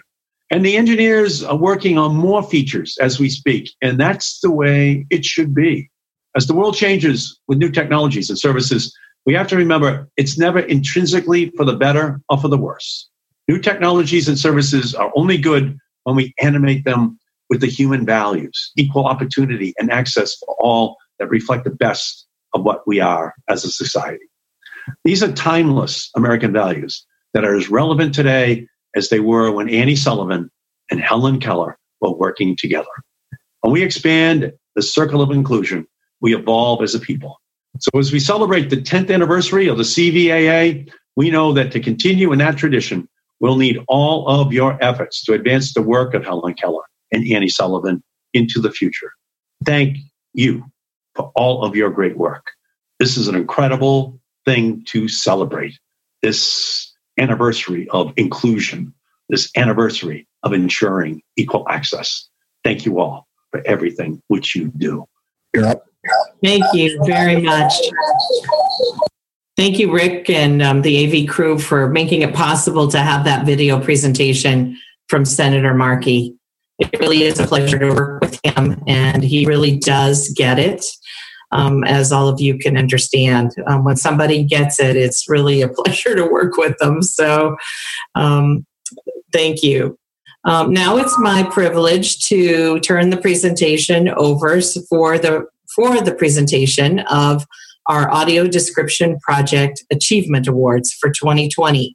And these awards, we have a subcommittee of the Audio Description Project that worked on making the selections. We had nearly 40 nominations for these categories and outstanding recipients today. The subcommittee chair for our awards committee is Jeff Tom, and you'll hear him next. Thank you very much. Before I present the 2020 Audio Description Project Awards, let me introduce my committee. Dan Spoon and Kim Charleston, you know them, Carl Richardson, Sean Barrett, and last but not least, Joel Snyder. The awards we present each year are designed to recognize leadership in the description field within the wide range of its applications. This year, we are delighted to present achievement awards in performing arts, media, museums, the international arena, and special recognition awards. We also remember the contributions of Dr. Margaret Pfanstiehl and Barry Levine with the Dr. Margaret R. Pfanstiehl Memorial Achievement Award for Research and Development and the Barry Levine Memorial Award for Career Achievement in Audio Description. This year, we had more nominees than ever before, making our work all the more challenging, and it required difficult choices. For achievement in the performing arts, it gives me great pleasure to recognize my hometown performing arts theater, Broadway, Sacramento. Because of Margie Donovan's leadership, ACB Capital Chapter support, and Margaret Hardy from Audiovisions, technical assistance and equipment loans, on April 24th, 2010, Broadway Sacramento launched its first audio-described performance, Little House on the Prairie, with overwhelming enthusiasm from the blind and low vision community. In the past 10 years, Broadway Sacramento has purchased audio receivers and transmitters, trained awesome audio describers who have gone on to work all over the Sacramento area, provided tactile pre-show presentations, trained ushers and volunteers how to work with people with vision disabilities, offered Braille and large print programs, and through its Arts Alive program, summer venues now offer discount performance tickets to encourage the attendance and education of new audiences, including those with vision loss. Accepting the award will be President of Broadway Sacramento, Richard Lewis. Congratulations, Richard. Hello, I'm Richard Lewis, President and CEO of Broadway Sacramento, Broadway at Music Circus, and Broadway on Tour. I'm very pleased to accept this Achievement in Audio Description Award on behalf of Broadway Sacramento. I'd like to sincerely thank everyone at the Audio Description Project, particularly Joel Snyder and Jeff Tom, as well as Margie Donovan from our local ACB chapter for recognizing Broadway Sacramento's efforts to make our performances more accessible to our blind and visually impaired patrons. Musical theater is an art form that brings great joy to the people, and we believe that it's important to make it as accessible as possible for people to experience. In addition to our audio-described performances, when possible, we offer a pre-show technical presentation that provide patrons who are blind and visually impaired an opportunity for some close-up, hands-on interaction with costumes and props from the show, accompanied by detailed descriptions from members of the production team. We also offer open caption and sign interpretive performances for our patrons who are deaf or hard of hearing. And through Arts Alive and Community Night dress rehearsals, we serve patrons who might not otherwise be able to attend musical theater performances. We hope to continue to expand our efforts to allow our entire community to enjoy musical theater. Thank you again for recognizing Broadway Sacramento. Also in the performing arts area, we want to acknowledge Mary Hanks in Houston with our Special Recognition Achievement Award. For many years, Mary has single-handedly ensured that performances by the Houston Grand Opera are accessible via audio description. She has described over 200 opera performances. For years, she was the only Houston Grand Opera audio describer. She describes, recruits, trains, and schedules, expanding accessibility services all over Houston. Her work with the Houston Museum District Association has resulted in the addition of accessibility services for persons with vision loss at 5 institutions. Consumers of Mary's top-notch audio description services will often travel hundreds of miles to hear her description, and describers consult with her regularly. Mary? Thank you, Jeff. And thank you to the Audio Description Project for this honor. I'm grateful to so many people. Thanks to those who gave me a background in semiotics and aesthetics, filmmaker Brian Huberman and the late art historian Thomas McEvely. And shout out to the folks who actually dragged me into the description booth, Adele McGrahm and Gary Gibbs. And my everlasting gratitude to the folks who kept me going, Gail Greenberg, Richard Wong, Krista Cooper, Patrick Hoyt, Gina Goff, and 2 fabulous audio describers, Sabrina Martinez and Joe Lyday.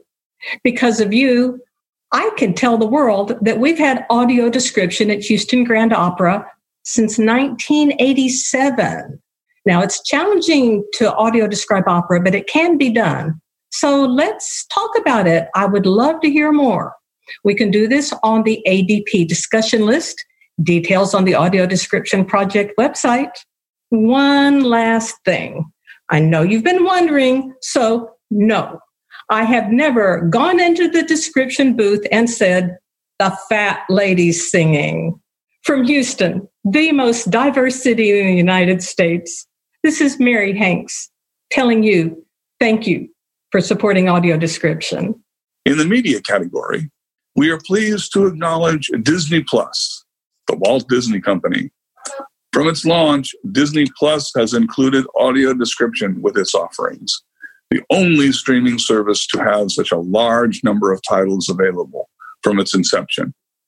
They have committed to adding audio description tracks to all original programming and have audio described their extensive back catalog dating back almost a century.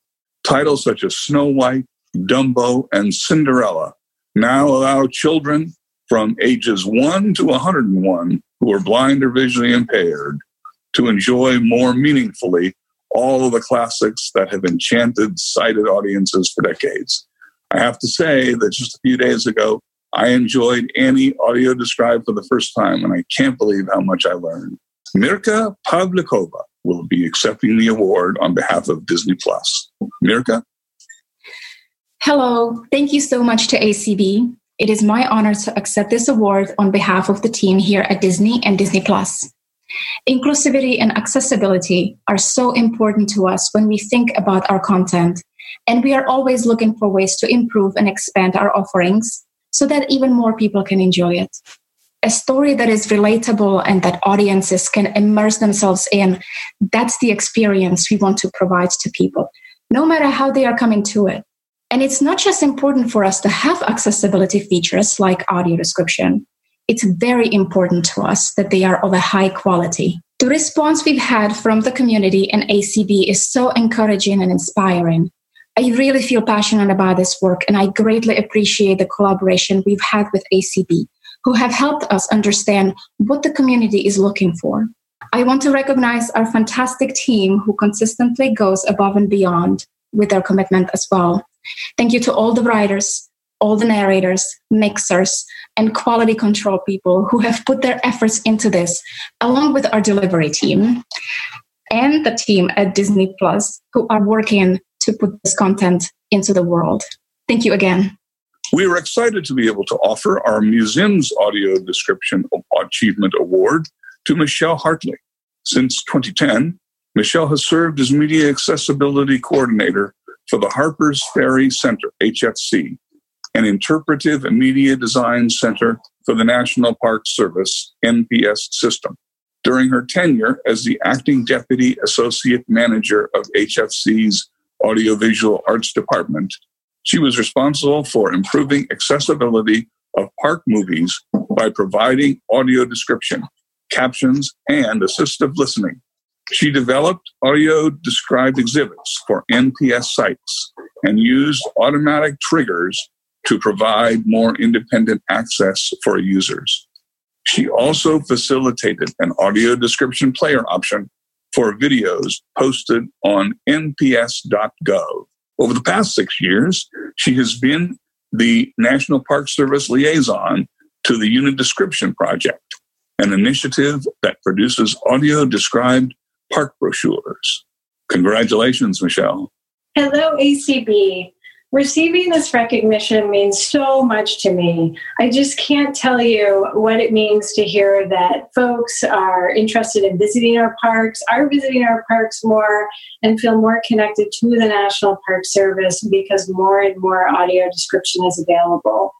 2 years ago, I was welcomed into a West Virginia local chapter meeting. And since then, it's just grown from other local chapters to the state level, to the national level, and to all the people who are working on UniD.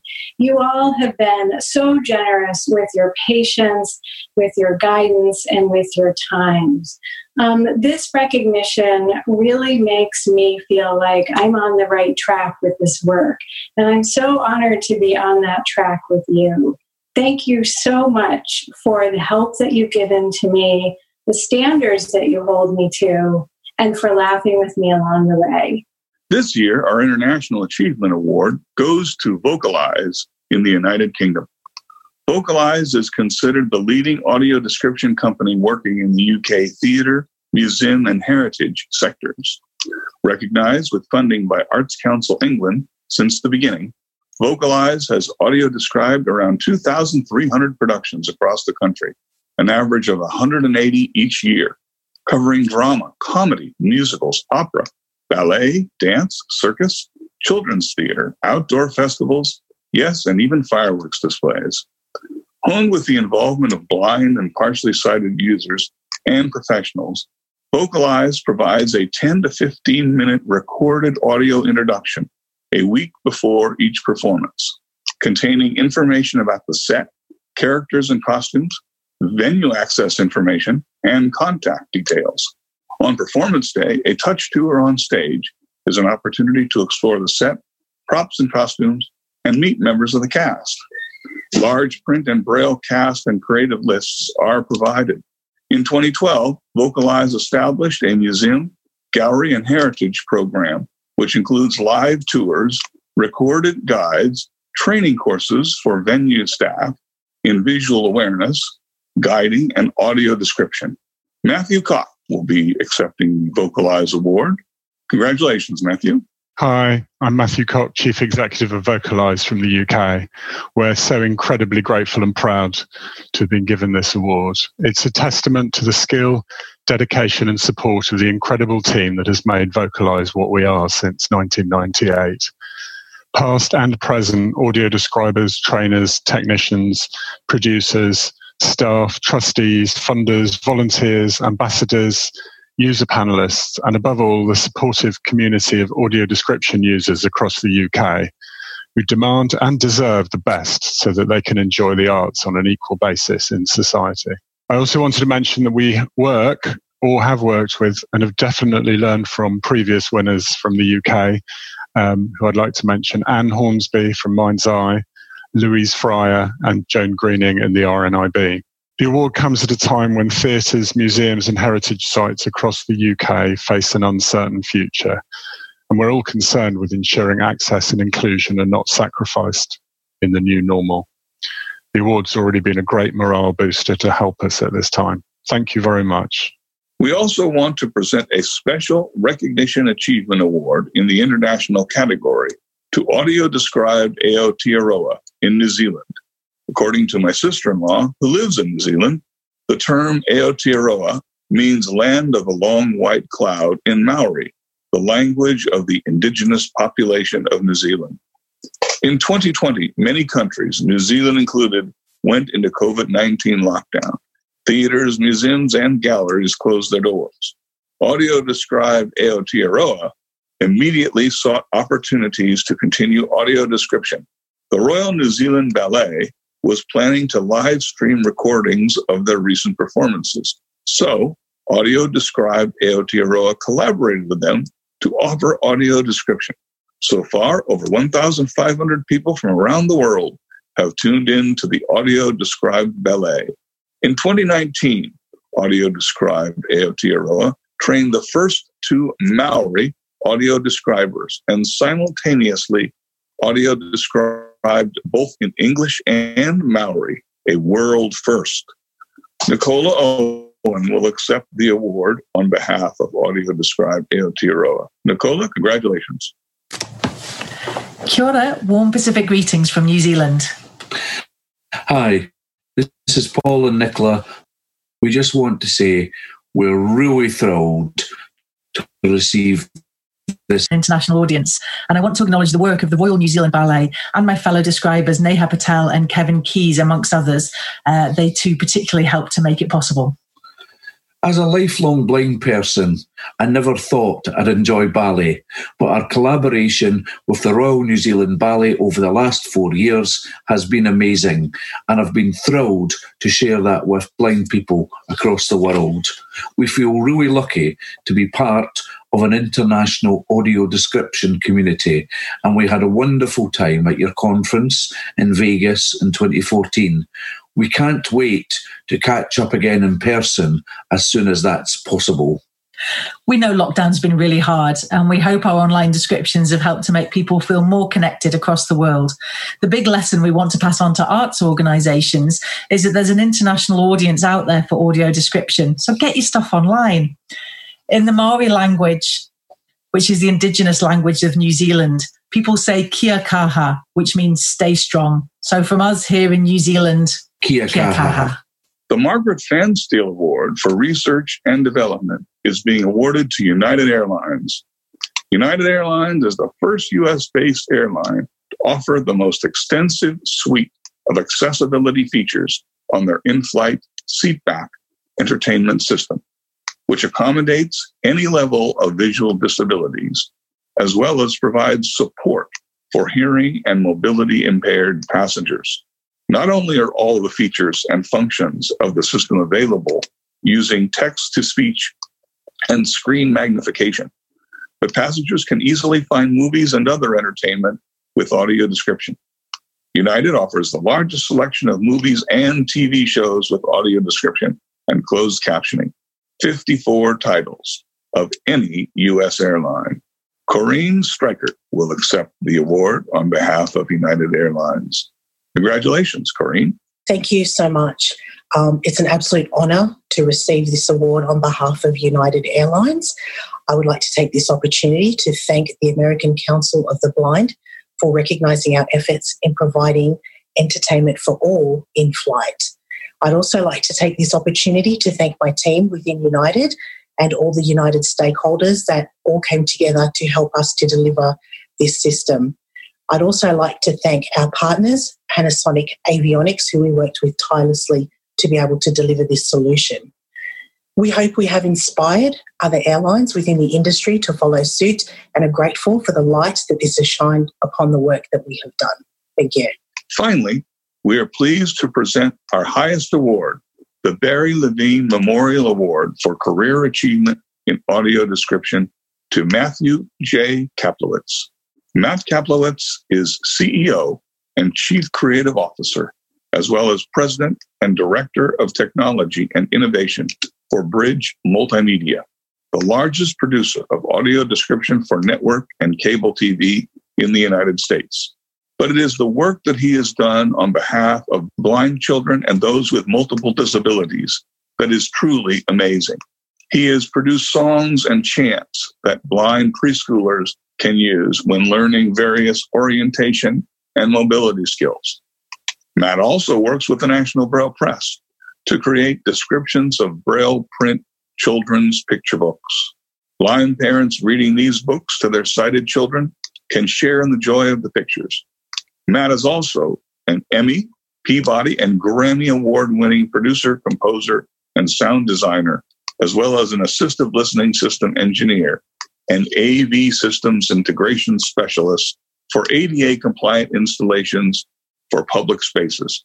Congratulations, Matt, on the Barry Levine Award. Thank you, and hello, everyone. I am excited beyond words to accept the American Council of the Blind's Barry Levine Memorial Award for Career Achievement in Audio Description. It's a great honor being recognized by ACB, an organization whose name is synonymous with audio description, and I deeply thank everyone who made it possible. I am humbled to stand in the company of the luminaries who have previously received this award. This year, everyone is experiencing uncertainty and change on an epic scale, and this is our time to respond. We can use audio description to build greater knowledge and awareness wherever it's needed during these unusual times. For example, Bridge Multimedia pledged its support to audio describe 10 hours of original programming teaching remote learning during COVID-19 to students with special needs for the U.S. Department of Education. There's a lot more to be done. Recent events have directed the nation's focus to the continuing struggle for social justice. Throughout the past decade, Bridge has taken action by providing pro bono audio description for more than 100 documentaries and feature films with socially progressive themes. We're proud to have produced the first public service announcement on network television about audio description and to continuously be providing audio description to support the fabulous work of Ronald McDonald House Charities. We're also developing an accessible video podcast series that introduces STEM careers to blind, low vision, and deaf, hard of hearing students. Years ago, Barry Levine challenged me to expand the reach of audio description. So now in 2020, I challenge each one of us to see how we can further the use of audio description as a powerful instrument to help spread social justice and foster greater diversity, equality, and accessibility. Thank you, ACB, for this award, and thank you to the entire accessibility community for the crucial work you do, whatever the circumstances. Here's to a new normal worth attaining: the freedom, independence, and shared productivity of all citizens. Thank you. Good afternoon. This is Joel Snyder, and I am honored to be speaking to you today as the director of the Audio Description Project, now in our 11th year. The Audio Description Project exists as a major audio description promotion and production initiative under the leadership of Dan Spoon, president of the ACB, and Kim Charlson and Carl Richardson, co-chairs of the ACB Audio Description Project Steering Committee. I want to be certain that you are aware of how much information we provide on description, particularly via our website and our webmaster, Fred Brack. Please visit us at acb.org/ADP. It really is the go-to site in the U.S. for information on all things audio description on television, streaming, and movie theaters, museums, performing arts spaces, and much more. We now have over 2,500 likes on the ADP Facebook page, and we continue to broaden the ADP through our Twitter outreach. We provide weekly updates on audio-described DVDs and Blu-ray discs, and we have a master list of thousands of titles now available on DVD and on streaming platforms. We also provide daily updates on TV shows, including description, in our comprehensive listing of broadcast television programs with audio description. And we continue to develop our state-by-state lists of performing arts and museum venues currently offering audio description for performances, as well as a state-by-state list of National Park Service facilities with audio description. And please join us throughout the rest of this exciting week for a plethora of sessions on audio description. This afternoon from 3 to 4:15, our legislative update. Tomorrow, Wednesday, from 4:30 to 5:45, a session on the National Park Service and audio description. On Thursday, from 3 to 4:15, strategies for cord cutting, or do you stream? A review of the current status of network description via broadcast and or the multitude of streaming services or apps. And on Friday, 3 to 4:15, audio description and quality control, the hiring of description producers, describers, and audio editors. Thank you so much for your interest in audio description. Thank you, Rick. Congratulations to all of the award winners and in audio description, and it's great work going on out there. Quick point of personal privilege. It was great to be involved testing the Entertainment for All system for United and helping with that. All right, we are running a little behind schedule, but we thank our next presenter for his patience. It now gives me great pleasure to turn the podium over to Benjamin Shaberman, who is with the Foundation Fighting Blindness. Benjamin, I don't have a title for you on my sheet here, but anyway, so you can maybe tell us that. And Benjamin actually will be screen sharing his slides. So for those of you that have some usable vision and will be able to take advantage of that, you can certainly enjoy that. So without further ado, over to Benjamin Shaberman from the Foundation Fighting Blindness. Well, thank you for that introduction, and thanks to the ACB for giving me a little bit of time to tell you about some of the great things happening for retinal degenerative diseases. I am Ben Shaberman. I'm Senior Director of Scientific Outreach at the Foundation Fighting Blindness. I've been with the organization for more than 15 years, and we're the leading private funder of research for inherited retinal degenerative diseases like RP, Stargardt disease, Usher syndrome, and we also fund dry age-related macular degeneration. And we've been around for about 50 years. We've raised more than $800 million toward our mission. And the past, I would say, 10 to 15 years have been very exciting for us, as many therapies have now moved into clinical trials, into human studies, again, for many of the conditions that I talked about: RP, Leber congenital amaurosis, Usher syndrome, and Stargardt disease. These therapies include gene therapies, stem cells, pharmaceutical therapies. Some of the therapies are designed to work across multiple diseases or different gene mutations. And we continue to help companies and the research community move more of their treatments into clinical trials. Often when I do these talks, if I am able to talk for a longer period of time, I spend much of the conversation reviewing many of the clinical trials that are underway.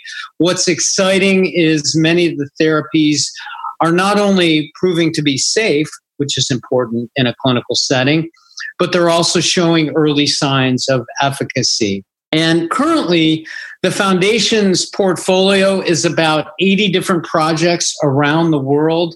These include lab studies, studies to move projects out of the lab into clinical trials, natural history studies, clinical trials themselves. And we also fund the careers of up-and-coming clinical researchers who both see patients and are helping advance treatments into the clinic.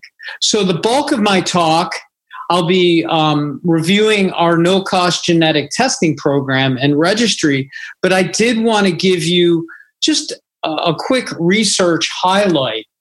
Back in December 2017, the FDA approved the first gene therapy for any eye condition or any inherited condition. And that gene therapy is called Luxturna. It was developed by Spark Therapeutics, that's now part of the bigger pharmaceutical company Roche.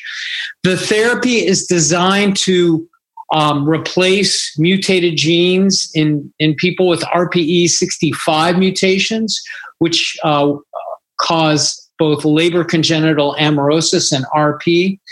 And this gene therapy has had remarkable results for those that have received it.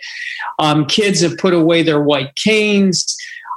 They're able to see their parents and their friends' faces for the first time. Some can even see stars in the sky after receiving this gene therapy. So as the first gene therapy approved for the eye or an inherited condition, it's a very exciting development.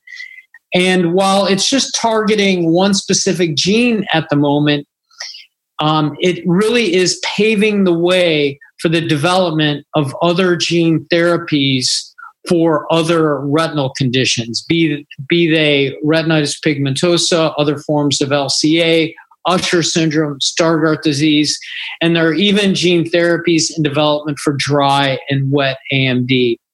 And I'm pleased to say that the Foundation Fighting Blindness provided about $10 million in funding for this project to help get it in a clinical trial. So let's talk about genetic testing for people with inherited retinal diseases. If you are someone with RP, Usher syndrome, Stargardt disease, or any of the other inherited retinal diseases, getting a genetic diagnosis is very important. A clinical diagnosis is not necessarily conclusive.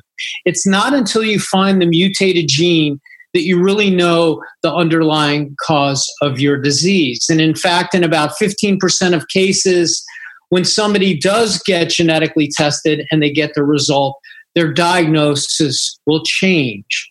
And the Foundation Fighting Blindness has teamed up with Blueprint Genetics to offer no-cost genetic testing for anybody with a clinical diagnosis of an inherited retinal disease. And once somebody does get a genetic diagnosis, that gives them a few advantages. One, it helps them, again, confirm their disease. It helps them understand the inheritance pattern, how that condition may be affecting other family members, what their risk is. And then many clinical trials that are underway will require a genetic diagnosis. So having your gene identified is a great way to get into clinical trials. Now, the Blueprint panel is ordered by your doctor. You don't order it. You go to your doctor, they go to blueprintgenetics.com, and they can order the panel. We have information on the Foundation Fighting Blindness website that you can give to your doctor, but they order the panel. And it's a very comprehensive panel. It screens for mutations in about 322 different retinal disease genes. It also screens for one of the more commonly mutated genes, RPGR. Other panels don't often screen for that.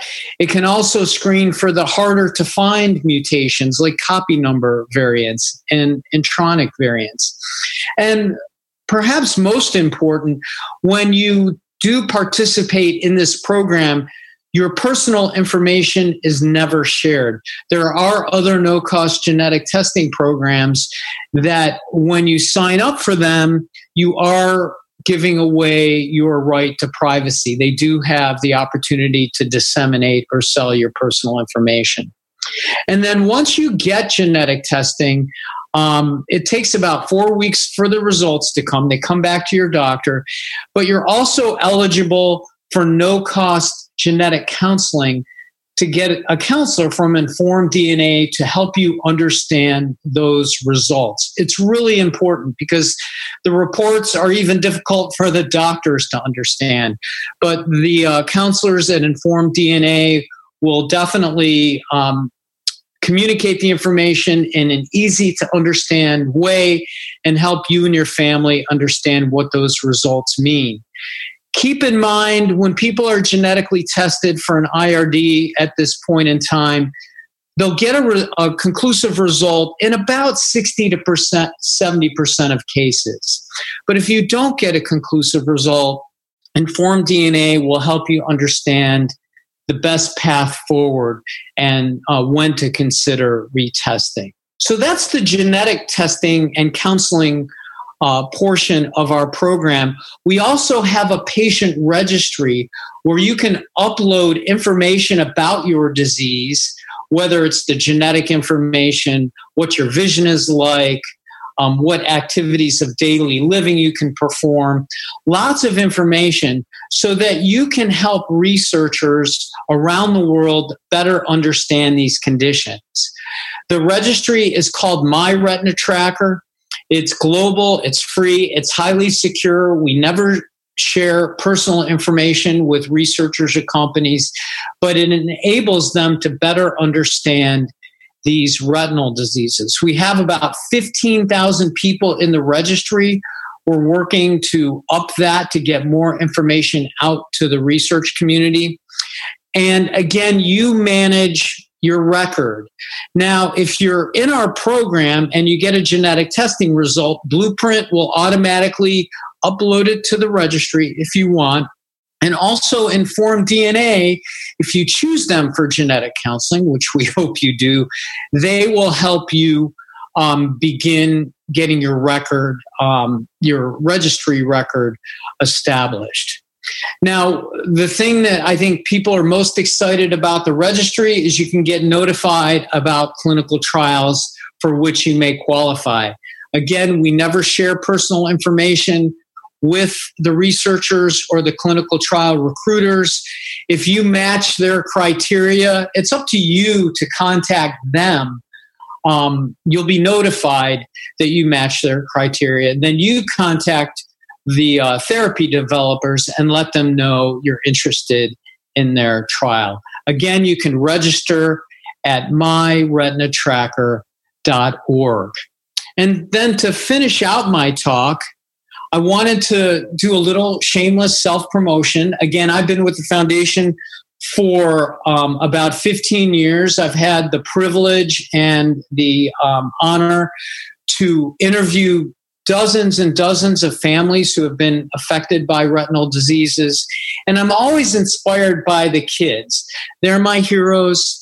They're very courageous. They live remarkable lives. And so those interviews, those relationships that I've established inspired me to write a book called Retina Boy.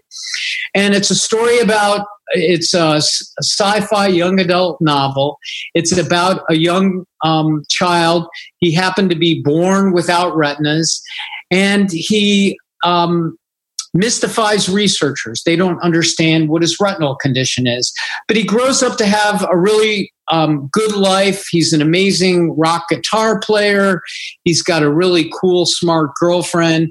And ultimately, a little spoiler alert here, he's called upon to save the Earth and an alien planet of blind inhabitants. So the book was published by Apprentice House, Loyola University of Maryland, and I do have a few complimentary copies still available on Audible and Kindle. And if you're interested in getting your complimentary copy, you can email me at bshaberman@fightingblindness.org. That's BShaberman@fightingblindness.org. And if you want more information about the genetic testing or the research underway, you can go to fightingblindness.org. If you're interested in clinical trials, you can learn about those at fightingblindness.org as well, or clinicaltrials.gov, which is hosted by NIH. And again, if you do have an inherited retinal disease, we strongly encourage you to register at myretinatracker.org. And that concludes my talk. Thank you to ACB. Thanks to all of you out there for attending the session, and I hope you enjoy the rest of the conference. All right, thank you, Ben. And again, if you, we don't have time for questions for Ben, but again, if you want to reach out to him, it's bshaberman@fightingblindness.org. All right, over to David Trott for announcements, followed by Janet with door prizes. David? Good afternoon, ACB. It's great to be with you again today. When I get to MMS, I'll have a special announcement I want to make today, so stick with me. So starting out, I'm going back again to HIMSS. HIMSS is raffling off a Q Braille XL Braille display. You can pay them $20 for a raffle ticket, and that'll give you a chance to win. Now, this $20 goes to ACB. So this is another way that you can help to, excuse me, I'm asleep this morning. This will give you a way to help offset the cost of the convention and the great work we do at ACB. So join with HIMSS. If you decide you want to buy the Q Braille XL and you were to win, because you automatically get a chance to win, then 100% of your money would be refunded. Okay, tonight is the Easy Chair auction. It will begin at 6 p.m. Eastern Time, and they've got a lot of great items. The list is available at the acbconvention.org, I think. It may be com. That's org. It is org. Okay, the ACB Convention website, there's a complete list of items available, and you can start bidding this afternoon, and good luck. The Braille Forum raffle is having a historic year, and we're looking forward to it even growing more. So if you would like your Braille Forum raffle tickets, you can contact the Minnesota office at 612-332-3242. Again, those tickets are $50 each, or you can join with up to 4 of your friends and divide that cost and the prize out. The prizes are $500, $1,000, and a grand prize of $5,000. Again, we thank you, everyone who's already participated this year, for helping to make this a great success. Okay, today's audio description day, and in the spirit of that, if y'all will help me get to 321, that's 321, I will do an audio describe announcement of who the person who was the 321st, assuming they agree to have their name mentioned. But again, you can participate in MMS by as little as $10 a month. 5 of it can go to an affiliate of your choice. And you can also enters you to win one of our daily prizes and the chance to win the iPhone at the end of the this campaign, which would actually end up being the announcement of the iPhone will be made in August. All right, today's winner. And folks, I promise you it's not rigged, and I honestly didn't have anything to do with it, because if I did, it would be David or Rhonda Trott that was full. So, but today's winner is somebody we all know. Y'all give a good shout out to our president, Dan Spoon, who is today's winner. Oh, holy cow, you got to be kidding me. Well, Leslie told me, she likes to win. So she told me we needed to up our MMS pledge. And so we did. Oh, gosh, thank you, David. That's exciting. And congratulations, Dan. Yeah, congratulations. But don't thank me. Like I said, if I'd have pulled it, it's in you. Wow, we're really excited. Yeah, please, everybody, make that pledge, make that donation to the monthly monetary support program. We've got to get to 321. Of course, Dan's the winner, but the big winner is ACB. Most certainly. Right. Hey, David, I got a late second shout out from the ACB Mini Mall. They just wanted to remind everybody they've got a lot of great items over there. And Carla will be on the transition show here in just a few minutes to talk them up. But if you need to get a hold of the Mini Mall, that number is 877-969-MALL. 877-969-6255. Get them while they're going fast. You know, those ACB masks are going to sell out before we know it. They're David, wonderful. They're great masks. I think you would look good in maybe a mint or perhaps a teal. What am I thinking? Got to be a crimson. I don't know if anything got to be make a crimson red, doesn't it? I don't. You know, absolutely. What it was, Dan? That might be a little hot, though. Yeah. We're having hot weather here in Chicago. I can tell you the red mask is a little warm. So, okay. Well, as I close out, let me say one more thing. Y'all don't forget the auction tonight. If you just go and listen, it's a great event. We all have a lot of fun with the auctions every year. And this will give you, if you've never been to the ACB holiday auction, the way we do it, this will give you an opportunity to know the environment and all. And you can hear your buddies bid, you know, and you might want to get in a little competition. So exactly. Y'all get in there and support the ACB auction tonight. That is the easy chair auction. So that means it's easy to participate in. Thank you, Ray. Y'all have a great day. And we don't even have a cash bar tonight, so maybe you'll have a cashless bar at your house. I don't know. All right, over to you, Janet, let's do 2 door prizes real quick. All right. First one is $25 from ACB of Wisconsin, and that goes to Lillian Goodman of Oregon.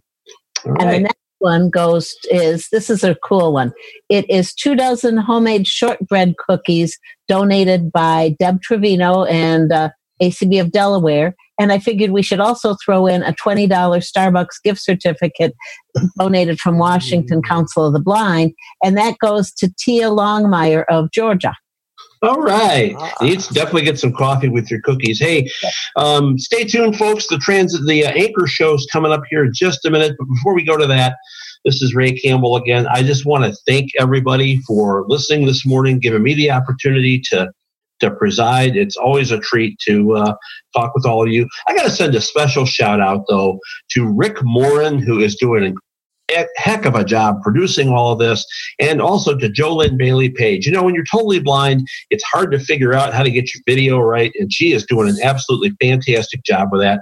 Thank you, everyone. Stay tuned for the Anchor Show coming next here on the ACB Radio Network.